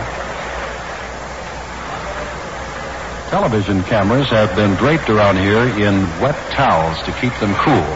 Fregosi swings and misses, and that's all. In the 10th, no runs, 1 hit, no errors, and 2 men left.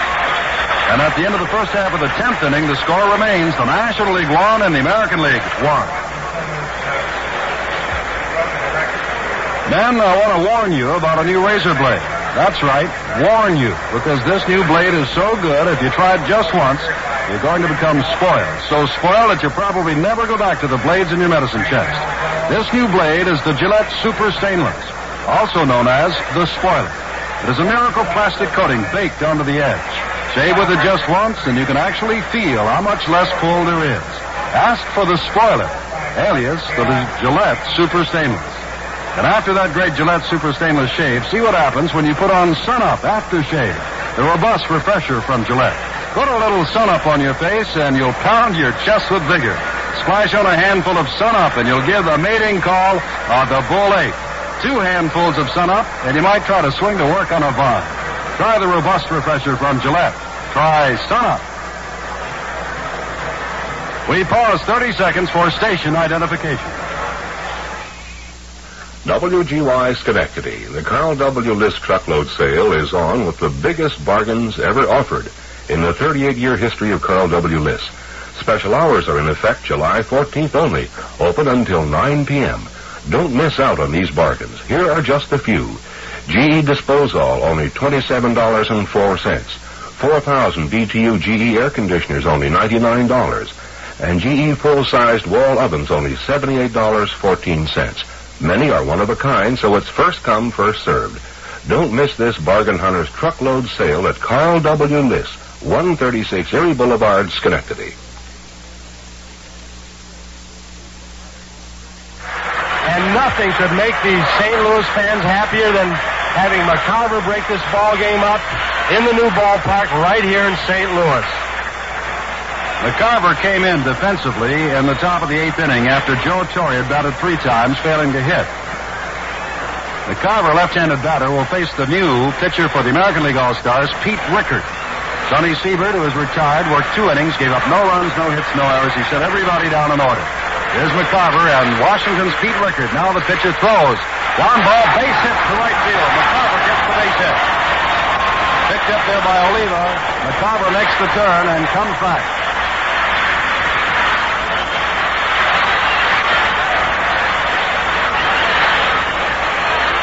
And now Ron Hunt is the batter. And Hunt is a pretty good man with the bat. And in the bottom of the 10th inning, it is highly likely that the National League will try to move McCarver into scoring position with a bunt. 1-1 the score, none out, with McCarver at first in the bottom of the 10th of the 1966 All-Star Baseball game.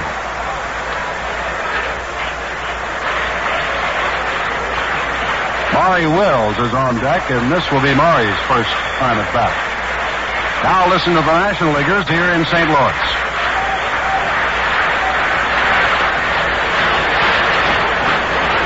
Rickard throws, bunt, right back to Rickard. He will go to first after looking at second. The sacrifice bunt is complete. McCarver is safe at second. And now we have the same situation for the National League club as we did for the American League. And let's see if Maury Wills can drive in that winning run. Coming out of the National League dugout now, not to pinch hit for Maury Wills, but to pinch hit for the number 9 hitter will be Felipe Alou of the Atlanta Braves. Of course, a base hit right here, Jim, and he may not have to hit.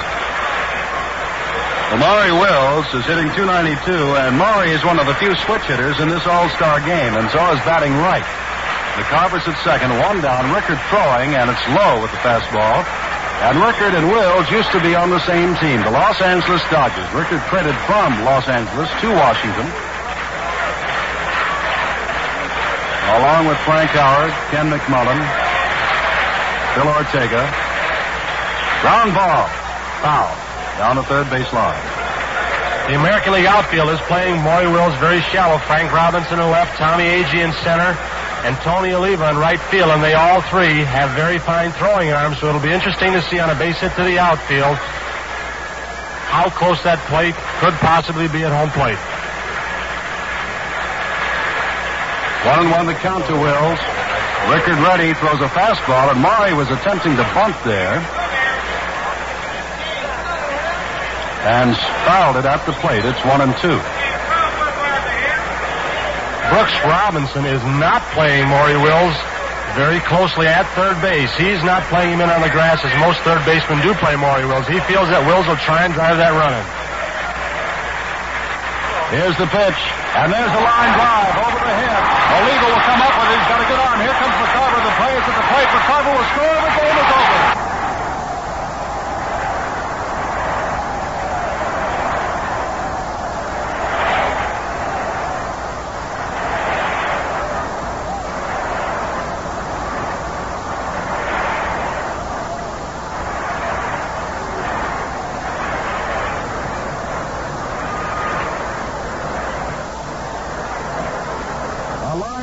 To right field by Maury Wills. Oliva came up with the ball. McCarver was off and running with the pitch and the hit.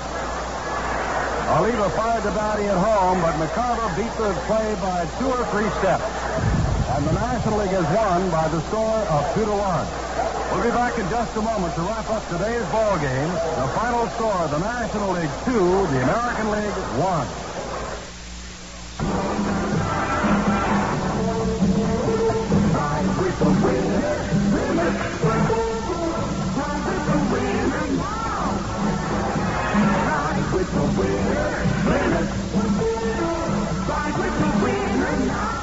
Plymouth has been winning top stock car races all over the country.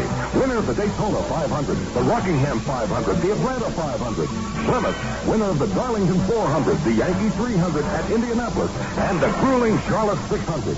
Of course, you can't buy these race cars at your Plymouth dealers. They are specially modified just for stock car racing. But the same engineering know-how that gives the Racing Emmy such a record of performance and reliability goes into every Plymouth you can buy at your Plymouth dealers. Ride with the winner. Plymouth, a great car by Chrysler Corporation. Ride with the winner. Plymouth. Ride with the winner now. Tony Kubek and Jim Simpson here, and the National League has won the All-Star game in the 10th inning, 2-1 by virtue of Maury Wills' line single to right field. Brooks Robinson has been voted unanimously as the most valuable player in this ball game. He made 3 fine plays at third base, and of course he had a couple of base hits that almost were very important for the American League.